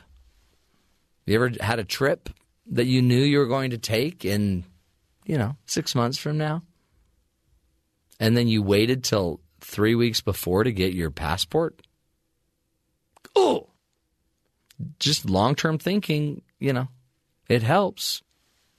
It's not perfect, but it can certainly help. So anyway, it's just some basic information, but also, I think if you just look at like Brian Tracy's success rate, it's pretty good. Pretty good. If you're selling millions and millions of books a year, you're doing okay. Doesn't mean it's all perfect and great, but he's living his principles. He is creating sales. He is an entrepreneur. He is looking long term. If you're trying to grow a business, you probably ought to grow some of those principles as well. But there might be more other things we can be doing. Let me give you a few more that will definitely impact your ability to live better. We might actually need to go back into our lives and eliminate some things, right? Get rid of certain things. Listen to this story of a 90-year-old woman from Michigan decided to turn her cancer diagnosis into an excuse to travel across the United States. The woman named Norma is accompanied by her son Tim, daughter-in-law Ramey, and their poodle Ringo. And they are out documenting their adventures via Facebook page, Driving Miss Norma. Norma learned of her cancer within 2 weeks of her husband's death and told her son prior to the diagnosis that she had no interest in treatment. Her son and his wife then explained to the doctor they would be driving her around the country in her RV and ultimately receiving his blessing. As doctors, we see what cancer treatment looks like every day, he said. ICU, nursing homes, awful side effects, and honestly, there is no guarantee she will survive the initial surgery to remove the mass. You're doing exactly what I want to do in this situation. Have a fantastic trip, the doctor said. In August, the family upgraded their motorhome to a larger 36-foot model and began their trip by traveling to Mount Rushmore in South Dakota before continuing through the country, visiting other landmarks, historical sites such as Kennedy Space Center in Florida. Ramey told ABC News that in addition to seeing the sights and gaining more than 100,000 likes on her Facebook page, Norma's health seems to be improving. How cool is that? She's getting better, maybe? Or at least feeling better. She's receiving the benefits of being different, doing something different. Notice she set a goal. She's figured out how the goal is going to work. What a great way. If you got cancer and you got to deal with cancer, it sure sounds like a better way to do it. Now, I have put together in the past a project I call the Project of Elimination. There's certain things that keep us stuck. And I'm going to, as we do this little Coach's Corner, go through a bunch of different tools that you might want to just get rid of. Things you just need to declutter out of your head. Think of it as like a spring cleaning. You know, as spring comes and winter's done, it's time to clean out the house. Back in the day, remember, they'd bring out the rugs and they'd beat up their rugs to get all the dust out of them. It's time to spring clean. Let me give you a few things I'd suggest that you start to let go of. Number one, let go of the stories that don't serve you. How many times have we been telling stories that we really haven't even thought about, but we use these phrases like, I'm not very good at that. Yeah, I don't do that. I'm not a math person. We might quickly dismiss something we do by saying, it's just the way I am.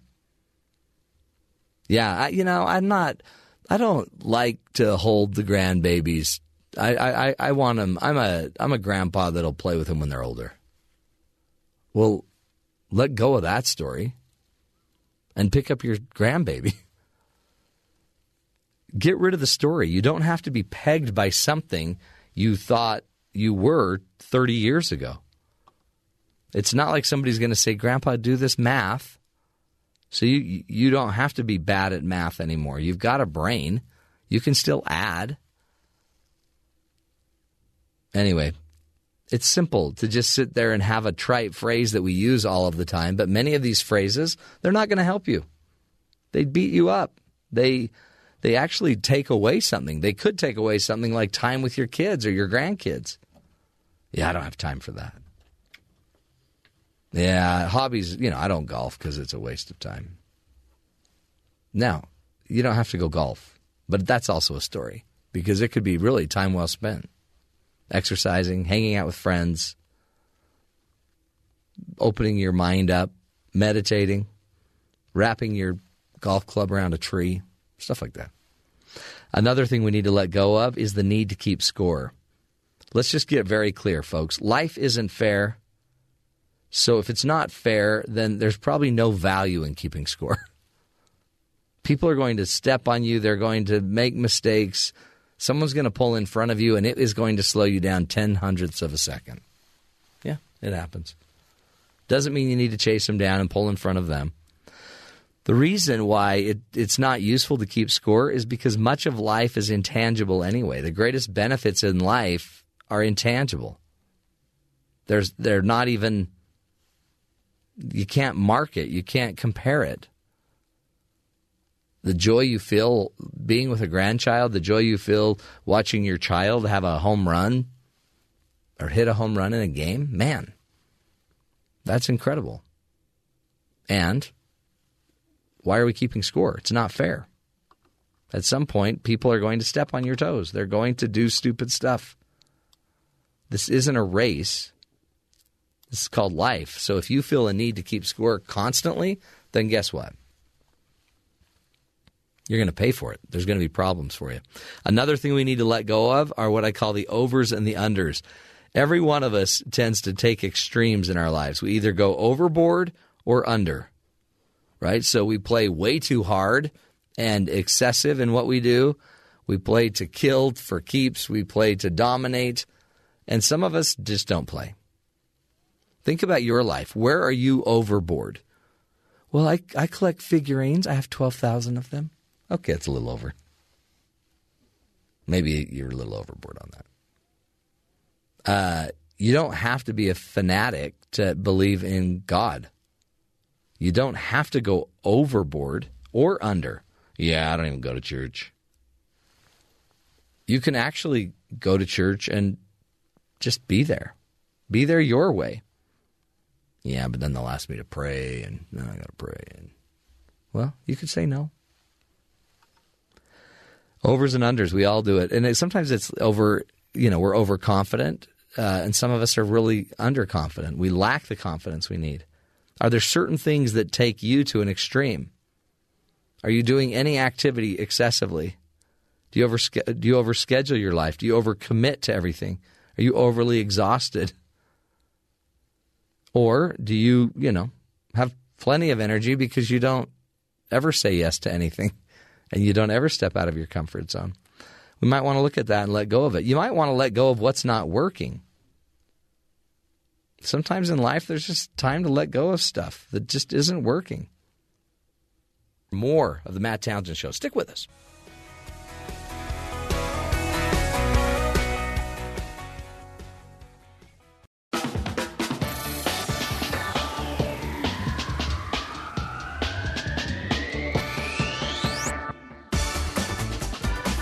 Welcome back, friends, to the Matt Townsend Show. In studio is our good friend, Dr. Brian Willoughby. He's an assistant professor in the School of Family Life at Brigham Young University. He's also the director of the Relate Institute, which is a nonprofit organization dedicated to studying and improving romantic relationships. If you go to the website relateinstitute.com, great resource whether you're single, married, or like a professional. You can actually send people there and they can take these assessments and find out what, Dr. Willoughby. First of all, welcome to the show. Great to be here. Then what would they find out? They'd find out everything about who they are. Like internally. Really? Like everything about themselves. You are a white male? Yeah. You are overweight? You have this? What would they find out that would matter in the relationship? The assessment is designed to give them insight into the strengths and weaknesses of the relationship. That's cool. Is that, we all know that our relationships are okay in some sense and not in others. And this is a research-validated assessment that you don't have to go to a therapist for. You don't have to go, somewhere else. You can just take it in the comfort of your home, and it'll say, here's where you're struggling. Here's some areas you might want to think about. Here's some areas of strength. Yeah. And it'll give you that really good breakdown of all the things we know matter in terms of relationships. But it doesn't say, you're married to a loser. No. You must eject. It does not do that. It just says this is what's going on, but then it gives you resources, articles, things you can go do. Discussion questions you can talk to, and you can actually take it with or without your partner. Cool. And if you take it with your partner, it'll actually combine your answers together so you can put them all in one graph and say, here's what you think is going on. Oh, here's what your partner thinks is going on. Yeah. And then this is what my girlfriend says. Right. Which that's a whole third. Yeah, we haven't added the third don't partner do that one piece because that's a nightmare. Yeah.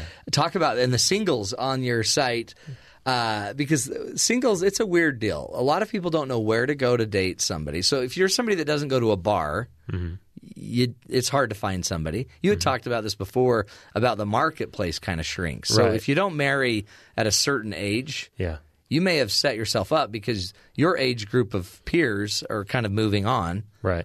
And then all of a sudden you got to go find them somewhere. Yeah. Yeah, and you're in that oftentimes now service-oriented job where I'm working 60, 70 plus hours trying to move up that corporate ladder. Yeah. And now all of a sudden my social circle are the person across the cubicle from me, one or two people at the gym with headphones on, and maybe a religious group, maybe something else. But yeah, I've lost a lot of those opportunities that I used to have for social interaction to find dating partners. So then, where are they supposed to go? Some would say go online. And so, as a researcher in marriage and family, what's your take in the online dating world? Yeah, so it's interesting because we do see this spike in online dating around 25, right? Do you really? Yeah. Yes, it's. I've left college. I've tried, for a lot of people, I've tried that to keep dating for a couple of years, and now I'm just frustrated. So and I'm approaching that kind of doomsday date a lot of people have in their head, which is 30. Yeah, you got to be married by 30. Got to be over 30, especially if you want kids. And so a lot of more people, thousands, millions of people now are turning to these online dating sites to one, try to find a lot of people, but two, what do all these sites advertise? We'll find them for you. Well, yeah. Not only will we'll give you access, to do work. You don't have to do anything. We'll have you take this assessment. Yeah. We'll link you up. We'll help you find your soulmate. And it's interesting because there's starting to be some research that's come out now that suggests that these relationships that are formed online are a lot less stable than other types of relationships. Why? What would your gut feeling be as a researcher? So full disclosure here. Yeah. I, at one point in my career, helped design one of these matching sites. Did you? Okay. I will not name which company it is. But the interesting thing is that most of them are set up to do everything wrong in terms of how you start a relationship. Really? If you go onto one of these sites and you look at what they're doing, number one is that most of them are set up so that the way, I can take an assessment, I can have them match people, but most of what I do is I go on, I put in these characteristics. I want, a woman who's this tall. 5'7", And they don't do weight, but we'll do slim build or athletic build, right? So it's kind of these pseudo weight things. Right. And then I get these pictures, right? And I can just scroll through all these profiles and find someone. Find your mate, your life partner, your eternal love. Right. Yeah. And the problem is that it makes dating a shopping endeavor. Right. Like you're picking out fruit. Look at this apple. Oh, that one's got a spot over there. I put that one back. And it's true. It builds into this mentality of I'm trying to find the perfect person, which doesn't exist. Right. And then if I do find what I think from a profile picture is the perfect person and we start dating, inevitably something will come up that I don't like about you. And then it's, back to the list, right? Because look, there's thousands, millions of people out there. I will find someone better for you. It's so true. Yeah. The other thing that happens then is if I do the assessments and I'm getting matched with other people, eHarmony and other people will do this, is if you actually look at what they're assessing things like depression and anxiety and personality traits, and then matching people based on similarities in a lot of cases. You're both depressed. Yeah, you're both depressed. You got something to talk about, right? Which therapist have you seen? What's your medication? Would be horrible. And so just the way that they match people, it, again, doesn't have any connection with what we know from research is actually what matter. I mean, there are a few things that you usually want to match in terms of life values, worldviews, religion, those type of things, family background. But that's not what they're matching people. They're matching people on personality traits and, are you red or blue and those things that don't necessarily matter. So all of a sudden you might even have a placebo effect. It might even feel good. You might even be finding people. I always have seen these sites as they're useful simply because they bring people by you. Right. Which is better than what you're getting just sitting in your seat in a call center. Yeah, there's something out there called the filter theory of attraction, which helps us figure out why people end up together. And the first filter is this fancy propinquity, which is who are you around? Okay. Right? Is that I have to date people I have access to. Right. And so you're right. One of the things the site does that can be helpful is it does give me access to a lot of different people that are potential dating partners that are single. But not if you're excluding them all. I mean, people will exclude so many people that I coach will tell me that they're not having any luck. Right. And I'm like, well, why? And I'm like, because everybody that's wanting to go out with me, they're just like they're dogs. That's what they say, and you think, wow. Yeah, and so it's not even necessarily the sites. Right. It's the mentality that those sites promote. Exactly. Like I said, that shopping list mentality of I'm trying to find that perfect fruit out there. And as soon as we get in that mindset of finding a perfect partner or having a soulmate, I have one person out there I'm trying to find. Right. It usually undermines commitment. in the relationship, which is core. Foundation of everything in a relationship is commitment. So and commitment to learn, to grow, to change, to figure it out. So you're not going to find the perfect person. You kind of need to. Do you need to just be flexible? Right. Because a lot of people would say, well, yeah, but I mean, they've got to be good looking. Sure. Yeah. Sure. Okay. Yeah, but that's not what's going to keep you together for 50 years. Well, and also right? the research even shows they become more good looking the more you get to know them, right? Right. So it's a different type of attraction. Yeah, but you got to be attracted. Well, sure. I mean, sure. And that's what I tell people is that's what brings you together. That's the catalyst.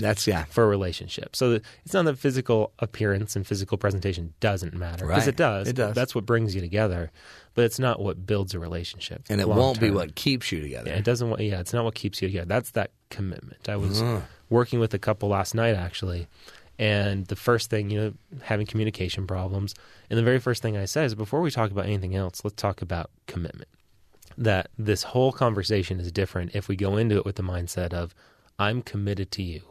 So we're working on something. We're going to work on our flaws versus I'm going to see if this works out, and then I'll make a decision about if I stay. Because if somebody senses, I call it being in, that you're not in, not in commitment, then then this whole thing goes different. Right, yeah, because I've got one foot out the door already. And that's what we see with the online dating. A lot of people have one foot out the door, or at least one foot back on the site, right? Browsing as I'm dating you just in case. I think Oh, this is interesting. We'll have to come back, Brian. Give us a sec. More with Dr. Brian Willoughby, assistant professor in the School of Family Life at Brigham Young University. Also go to relateinstitute.com, relateinstitute.com, and look at those assessments. Great tools for you, whether you're a single or a couple. Get in there, check those out. Solutions for professionals as well. We'll take a break. More with Dr. Brian Willoughby when we come back, right here on The Matt Townsend Show.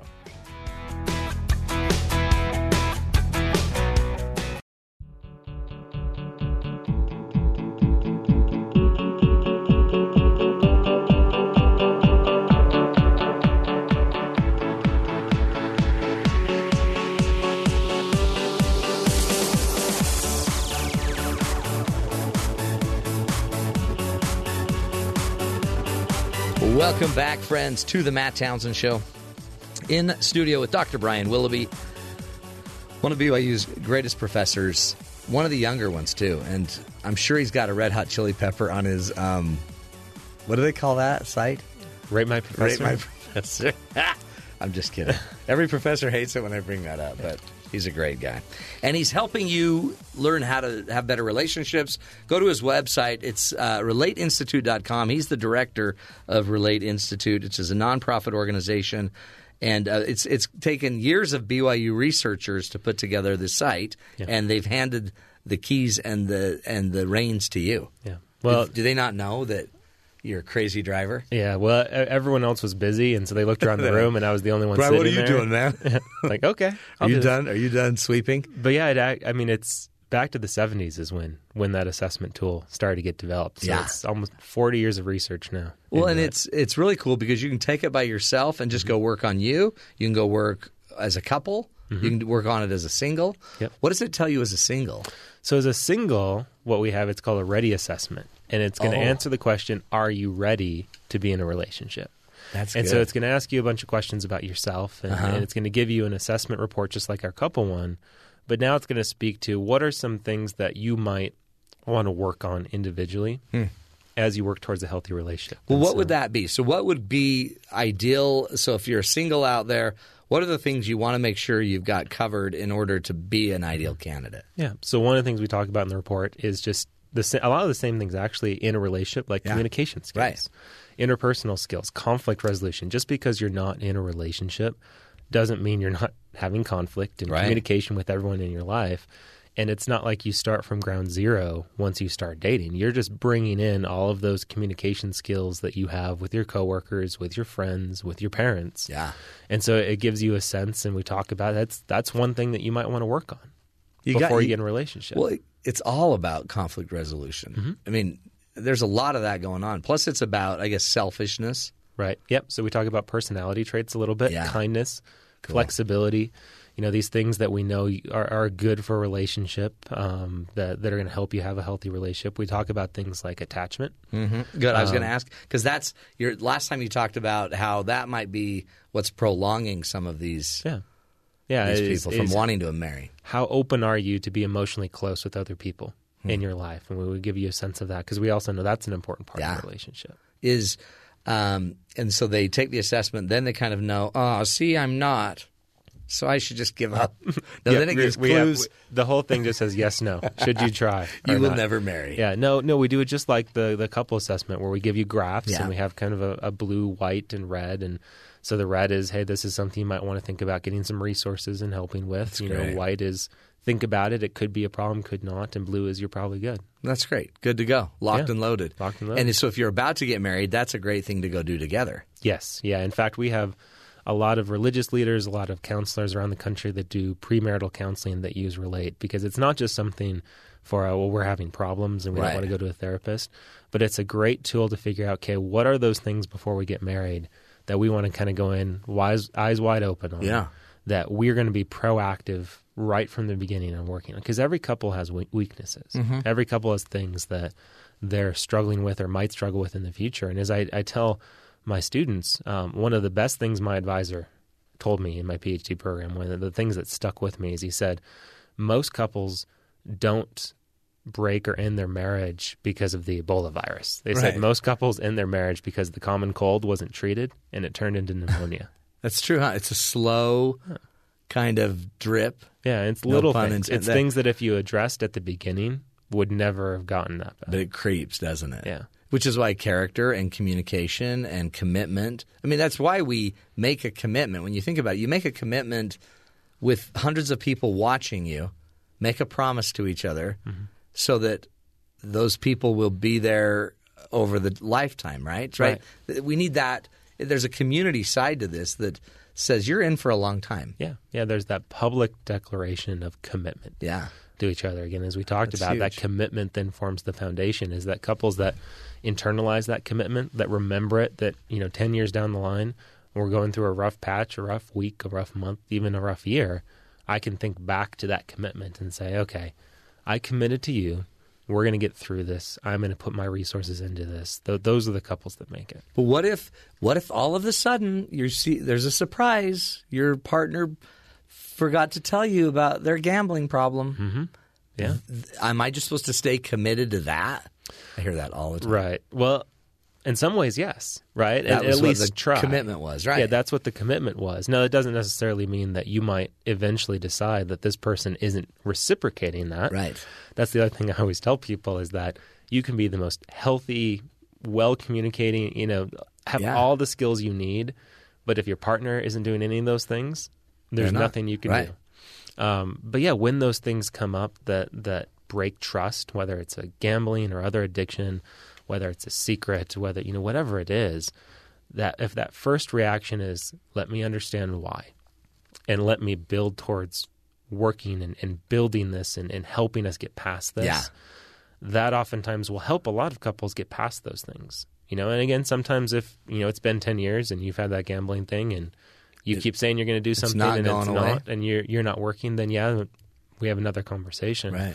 But that first reaction, and that's oftentimes in therapy when that happens, is the first thing you're in is in crisis mode. Right, exactly. And you're just helping them process the emotions to get past it. We're not going to make any decisions. Yeah. We're not going to try to figure out we're just going to let's get through the next couple weeks. And let's start learning what's really going on, what's really the problem. Yeah. And I guess having that commitment and being in makes it so it's safe. That's a safe thing to explore. Right. And it doesn't mean we're permanently in. Yeah. It doesn't mean that you can't change, but it means right now let's just explore. Yeah.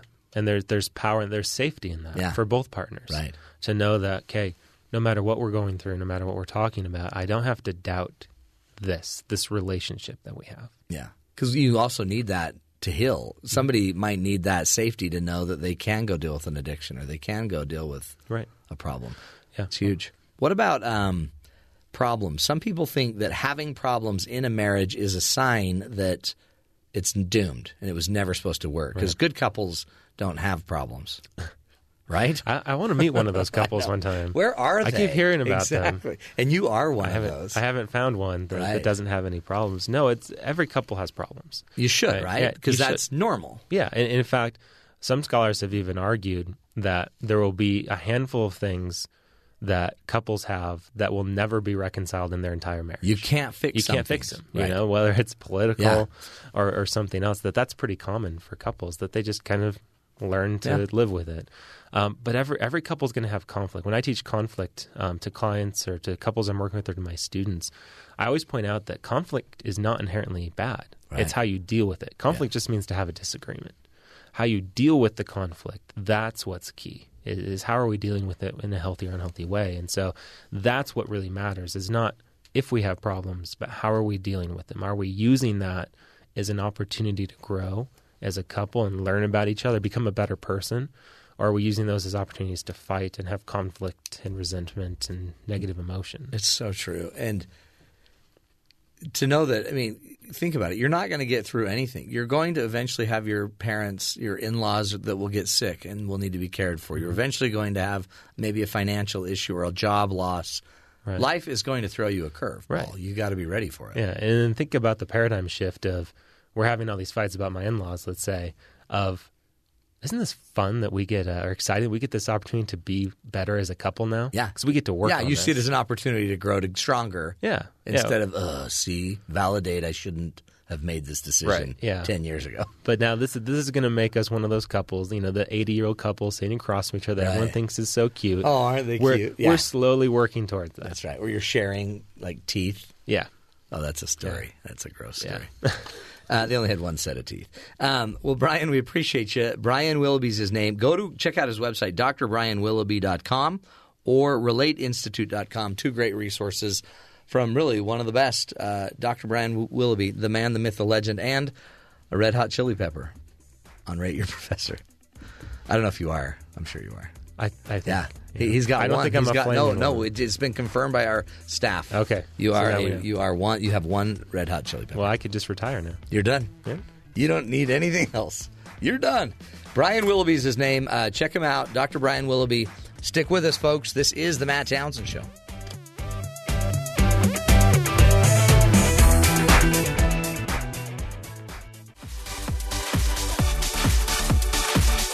You know, this judgment idea, this self-love idea, a lot of people, for some, it's just so squishy. Oh, just love. But the reality, folks, and I see it all the time, we all just are carrying such junk. So many stories and beliefs of who we are that are so misguided. And I had a chance this weekend, quite an honored chance. It was a beautiful honor where a friend of mine, I've talked about him on the show many times. His name is Ralph Smith, 99 and about 2/3 years old. Okay, 99 and 2/3 years old, and he's been my mentor. Basically, he's been a friend. We adopted him about 7 years ago, and I've just loved the dude. Well, he died, and I had the chance to speak at his funeral. But I wanted to talk a little bit about him because for me, he is exactly what we were just learning from Martina. He is the epitome of that. He was 99 and a half. He was born in 1915, died in 2015. But he changed my life. In 7 years, I've never in my life met a human being like Ralph Smith. Humble as ever. He was uneducated until 70-something, 72 or 3 years of age. He went back to high school, got his GED, and graduated. Got his GED, and proud moment. But he was one of the first people to receive penicillin west of the Mississippi many, many years ago. However, he wasn't rich. He wasn't famous. He wasn't powerful. He wasn't, he didn't hold office. But every day he would just serve and take care of people, and he was happy. And I remember asking him, where does all of his happiness come from? And he said, because I'm blessed. I've got so many blessings in my life. And I'm like, how? What do you mean? You're old, your wife died. You want to die, but you're not dying yet. Why are you feeling so blessed? And he said, seriously, I wake up every day. I have a God that I believe in. And if he hasn't taken me off this earth yet, then it's not my time to go. And other than that, I'm just going to be happy and be me. I can't be anyone other than me. And so he would serve. He lived in a kind of a senior facility and would get up and for months could just walk around and would go talk to everybody. He eventually he couldn't walk around as easily, so he drove his little Jazzy around. Up to about a year and a half ago, he was still driving a car. He was healthy as can be. Now, here's what he taught me, though. And some of the things that I found and was able to talk about at this funeral, million stories, and everybody had heard his stories, and he loved sharing his stories. But the number one thing he would do is he would just serve people. And the service is what made him happy. It's not, not his conditions. He didn't expect to be happy because his conditions were great. He expected to be happy because he was serving. And he would take care of other people. He would always hold hands. And the minute you walked in, he would cheer and scream like, yay! Like he was so excited that you were there. He would give his full attention to you. My kids, for 7 years, had the chance of seeing him regularly. He became their grandfather to him. But what he taught me more than anything on earth is how to love a person. And he had a wife that was named Barbara, and for 75 years, I believe, they were married, okay? 75 years of love. Now, it was really interesting because she was a really tough cookie. Wonderful woman, incredible woman, and he loved her with all of his heart, yet she wasn't always happy with him. One time he got bucked off of a horse right into a big pile of manure in his yard. He had a huge farm, basically, and he was just filthy, dirty, and he thought it was pretty funny. And he came over and wanted to give her a hug, and she got all mad at him, and she basically made him take a shower with the hose in the front yard and was not letting him in the house till he was perfectly clean. There were times, too, that she wasn't happy with him. She wasn't, she wasn't always calm with him, and he would just go out to the yard and work in the yard and fix the yard. And yet, I'll never forget, every time we'd go over and see him, he'd be sitting right next to her and holding her hand. And he taught me that's just how you do it. You just love her. And I asked him once, how do you not get so mad at her when she's mad at you? How do you do that? It seems like it'd be really hard to not be ticked. And he's like, well, because I love her. I know, but she's sometimes mean to you. Yeah, that's all right. We're all mean. And I just love her. So he would just live it. It wasn't magic. And he never got into any of this psycho stuff about psychotherapy, and he never went to therapy with her, and he never did stuff like that. He didn't need to. He just forgave her. And he didn't judge her. Now, and I sat there and I compare him to so many of my other clients that have such a high need to judge their spouse. And they're so convinced that their spouse is the one that's doing all of this harm. And yet my great friend Ralph realized it's not going to do him any good to just be justified not liking her because she's got issues. At some point, we just need to quit using the stories to justify why we are not doing what we need to do. And what he needed to do is forgive her and serve her. Yeah, but he's being walked on. And interestingly, he never felt like he was being walked on. Every time she'd even attack, which wasn't often, but when she would, he would just take it as a chance to learn. So how are you doing on that front? Would you rather have a story that is justified about how somebody is so messed up and hurtful, or would you rather work on you? Well, what if they really are? What if they're being abusive? If they're being abusive, we can't have that. So go get in your safe place. If you're being abused, you got to get away. Go get the help. And then when you're away, what I would suggest you do is you become the change you need to be. Whatever you need to work on, you work on that, right? You've got to work on it. Ralph being justifiably rude to his wife because she was rude to him wouldn't make Ralph a better person. And one of the things we all basically said about Ralph in the end was that he's the kind of guy that in the end was the perfect epitome of somebody that comes to this earth and learns to just become godly. He just becomes an incredibly honorable, amazing, decent man. He wasn't necessarily born that way necessarily. He may have been, but he also just became that by making better choices in his life. And then he attributed all the good in his life to his God, and he attributed the bad in his life to things that he could improve, and he worked on it. And he wasn't perfect, but he suffered loss. He lost a lot of friends when they were young. He had a tragic accident take place in front of him where somebody he loved dearly was shot and killed. I mean, he's seen a lot of things. He lost children. He lost grandchildren. But when you're 99 3/4, you pretty much have lost everybody. But he was a beautiful man, and he became a beautiful man not by luck and not by stories. He became a beautiful man by just not gossiping about people.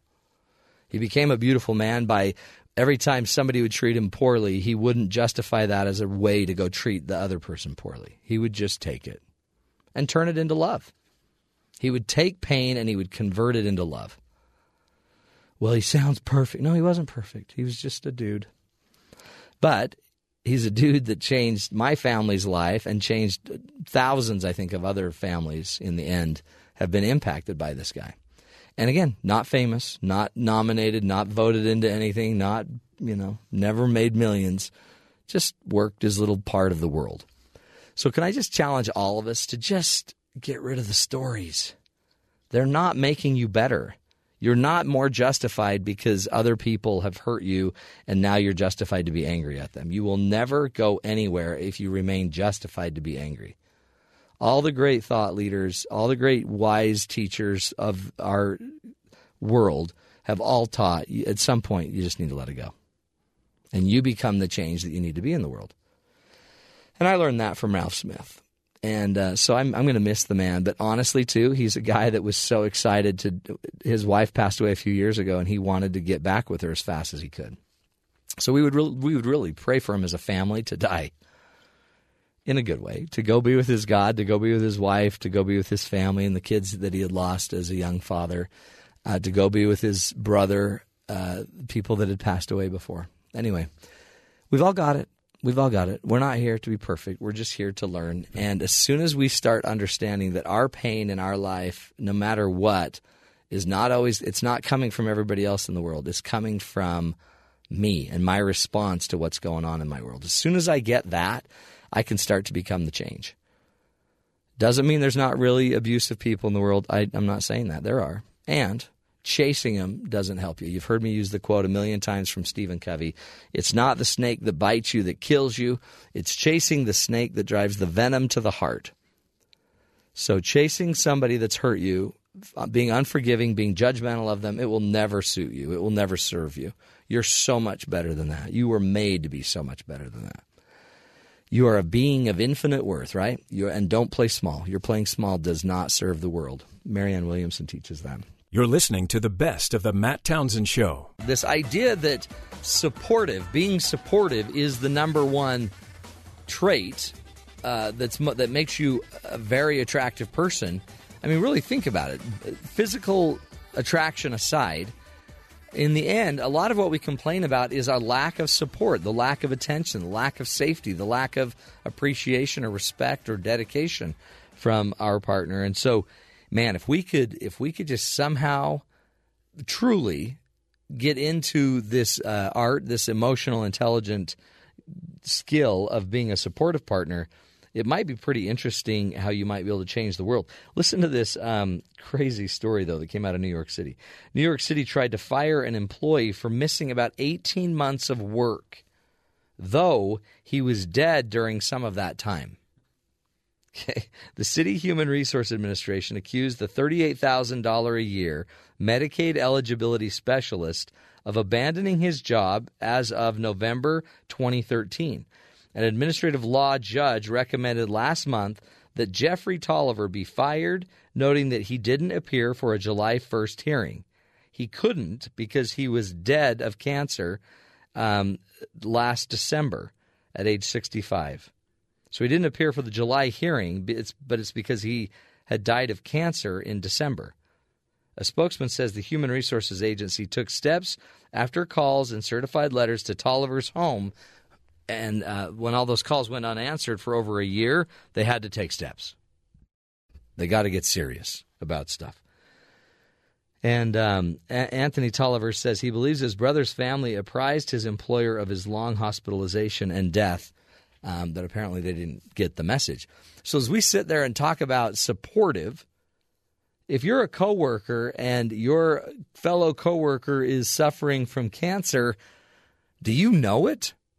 Again, people can be private, but man, are we so not connected with our coworkers and the people in our lives that we don't know somebody's been dead for 6 months? We don't even know enough about them to track down a family member, to find a Facebook page. Anyway, just think about it. What kind of coworker are you? What kind of partner are you? Are you supportive? Are you the kind of person that can detect when your partner is down and sad and frustrated or bummed out, and do you care enough to say anything? Or, I don't want to go there, then she'll complain. Let's not do that. In the end, if supportiveness is an attractive feature of humans, it's probably something you ought to focus on. And more importantly, it just makes you feel better, right? Because the more supportive you are, the more attractive you are to the people around you. And the more attractive you are to the people around you, the more you will benefit, the more secure you'll be in your life. And that's probably goes both ways. Do you know enough? Do you talk enough? Do you share enough with your coworkers that if you did get sick, if you were down and out, that they'd actually miss you? I had a boss once that he needed to have some help moving, and he just asked a bunch of his coworkers and friends and employees that worked with them, and he's going to have a party, and if any of you want to help me come move, I'd love to have that. And he had like 30 people pull up. And they weren't like forced to go, but they wanted to be there. And it was a party, and people helped him move. How many of you couldn't get 30 family members? How many of you couldn't get 5 family members to help you move? It might be the more supportive we are, the more support we get. So if that's the principle, let's trust it. You've seen it. When you make people feel good about themselves and be able to handle their trials, their issues, they'll help you handle yours. It's reciprocity. This is the Matt Townsend Show. You're listening to us right here on Sirius XM 143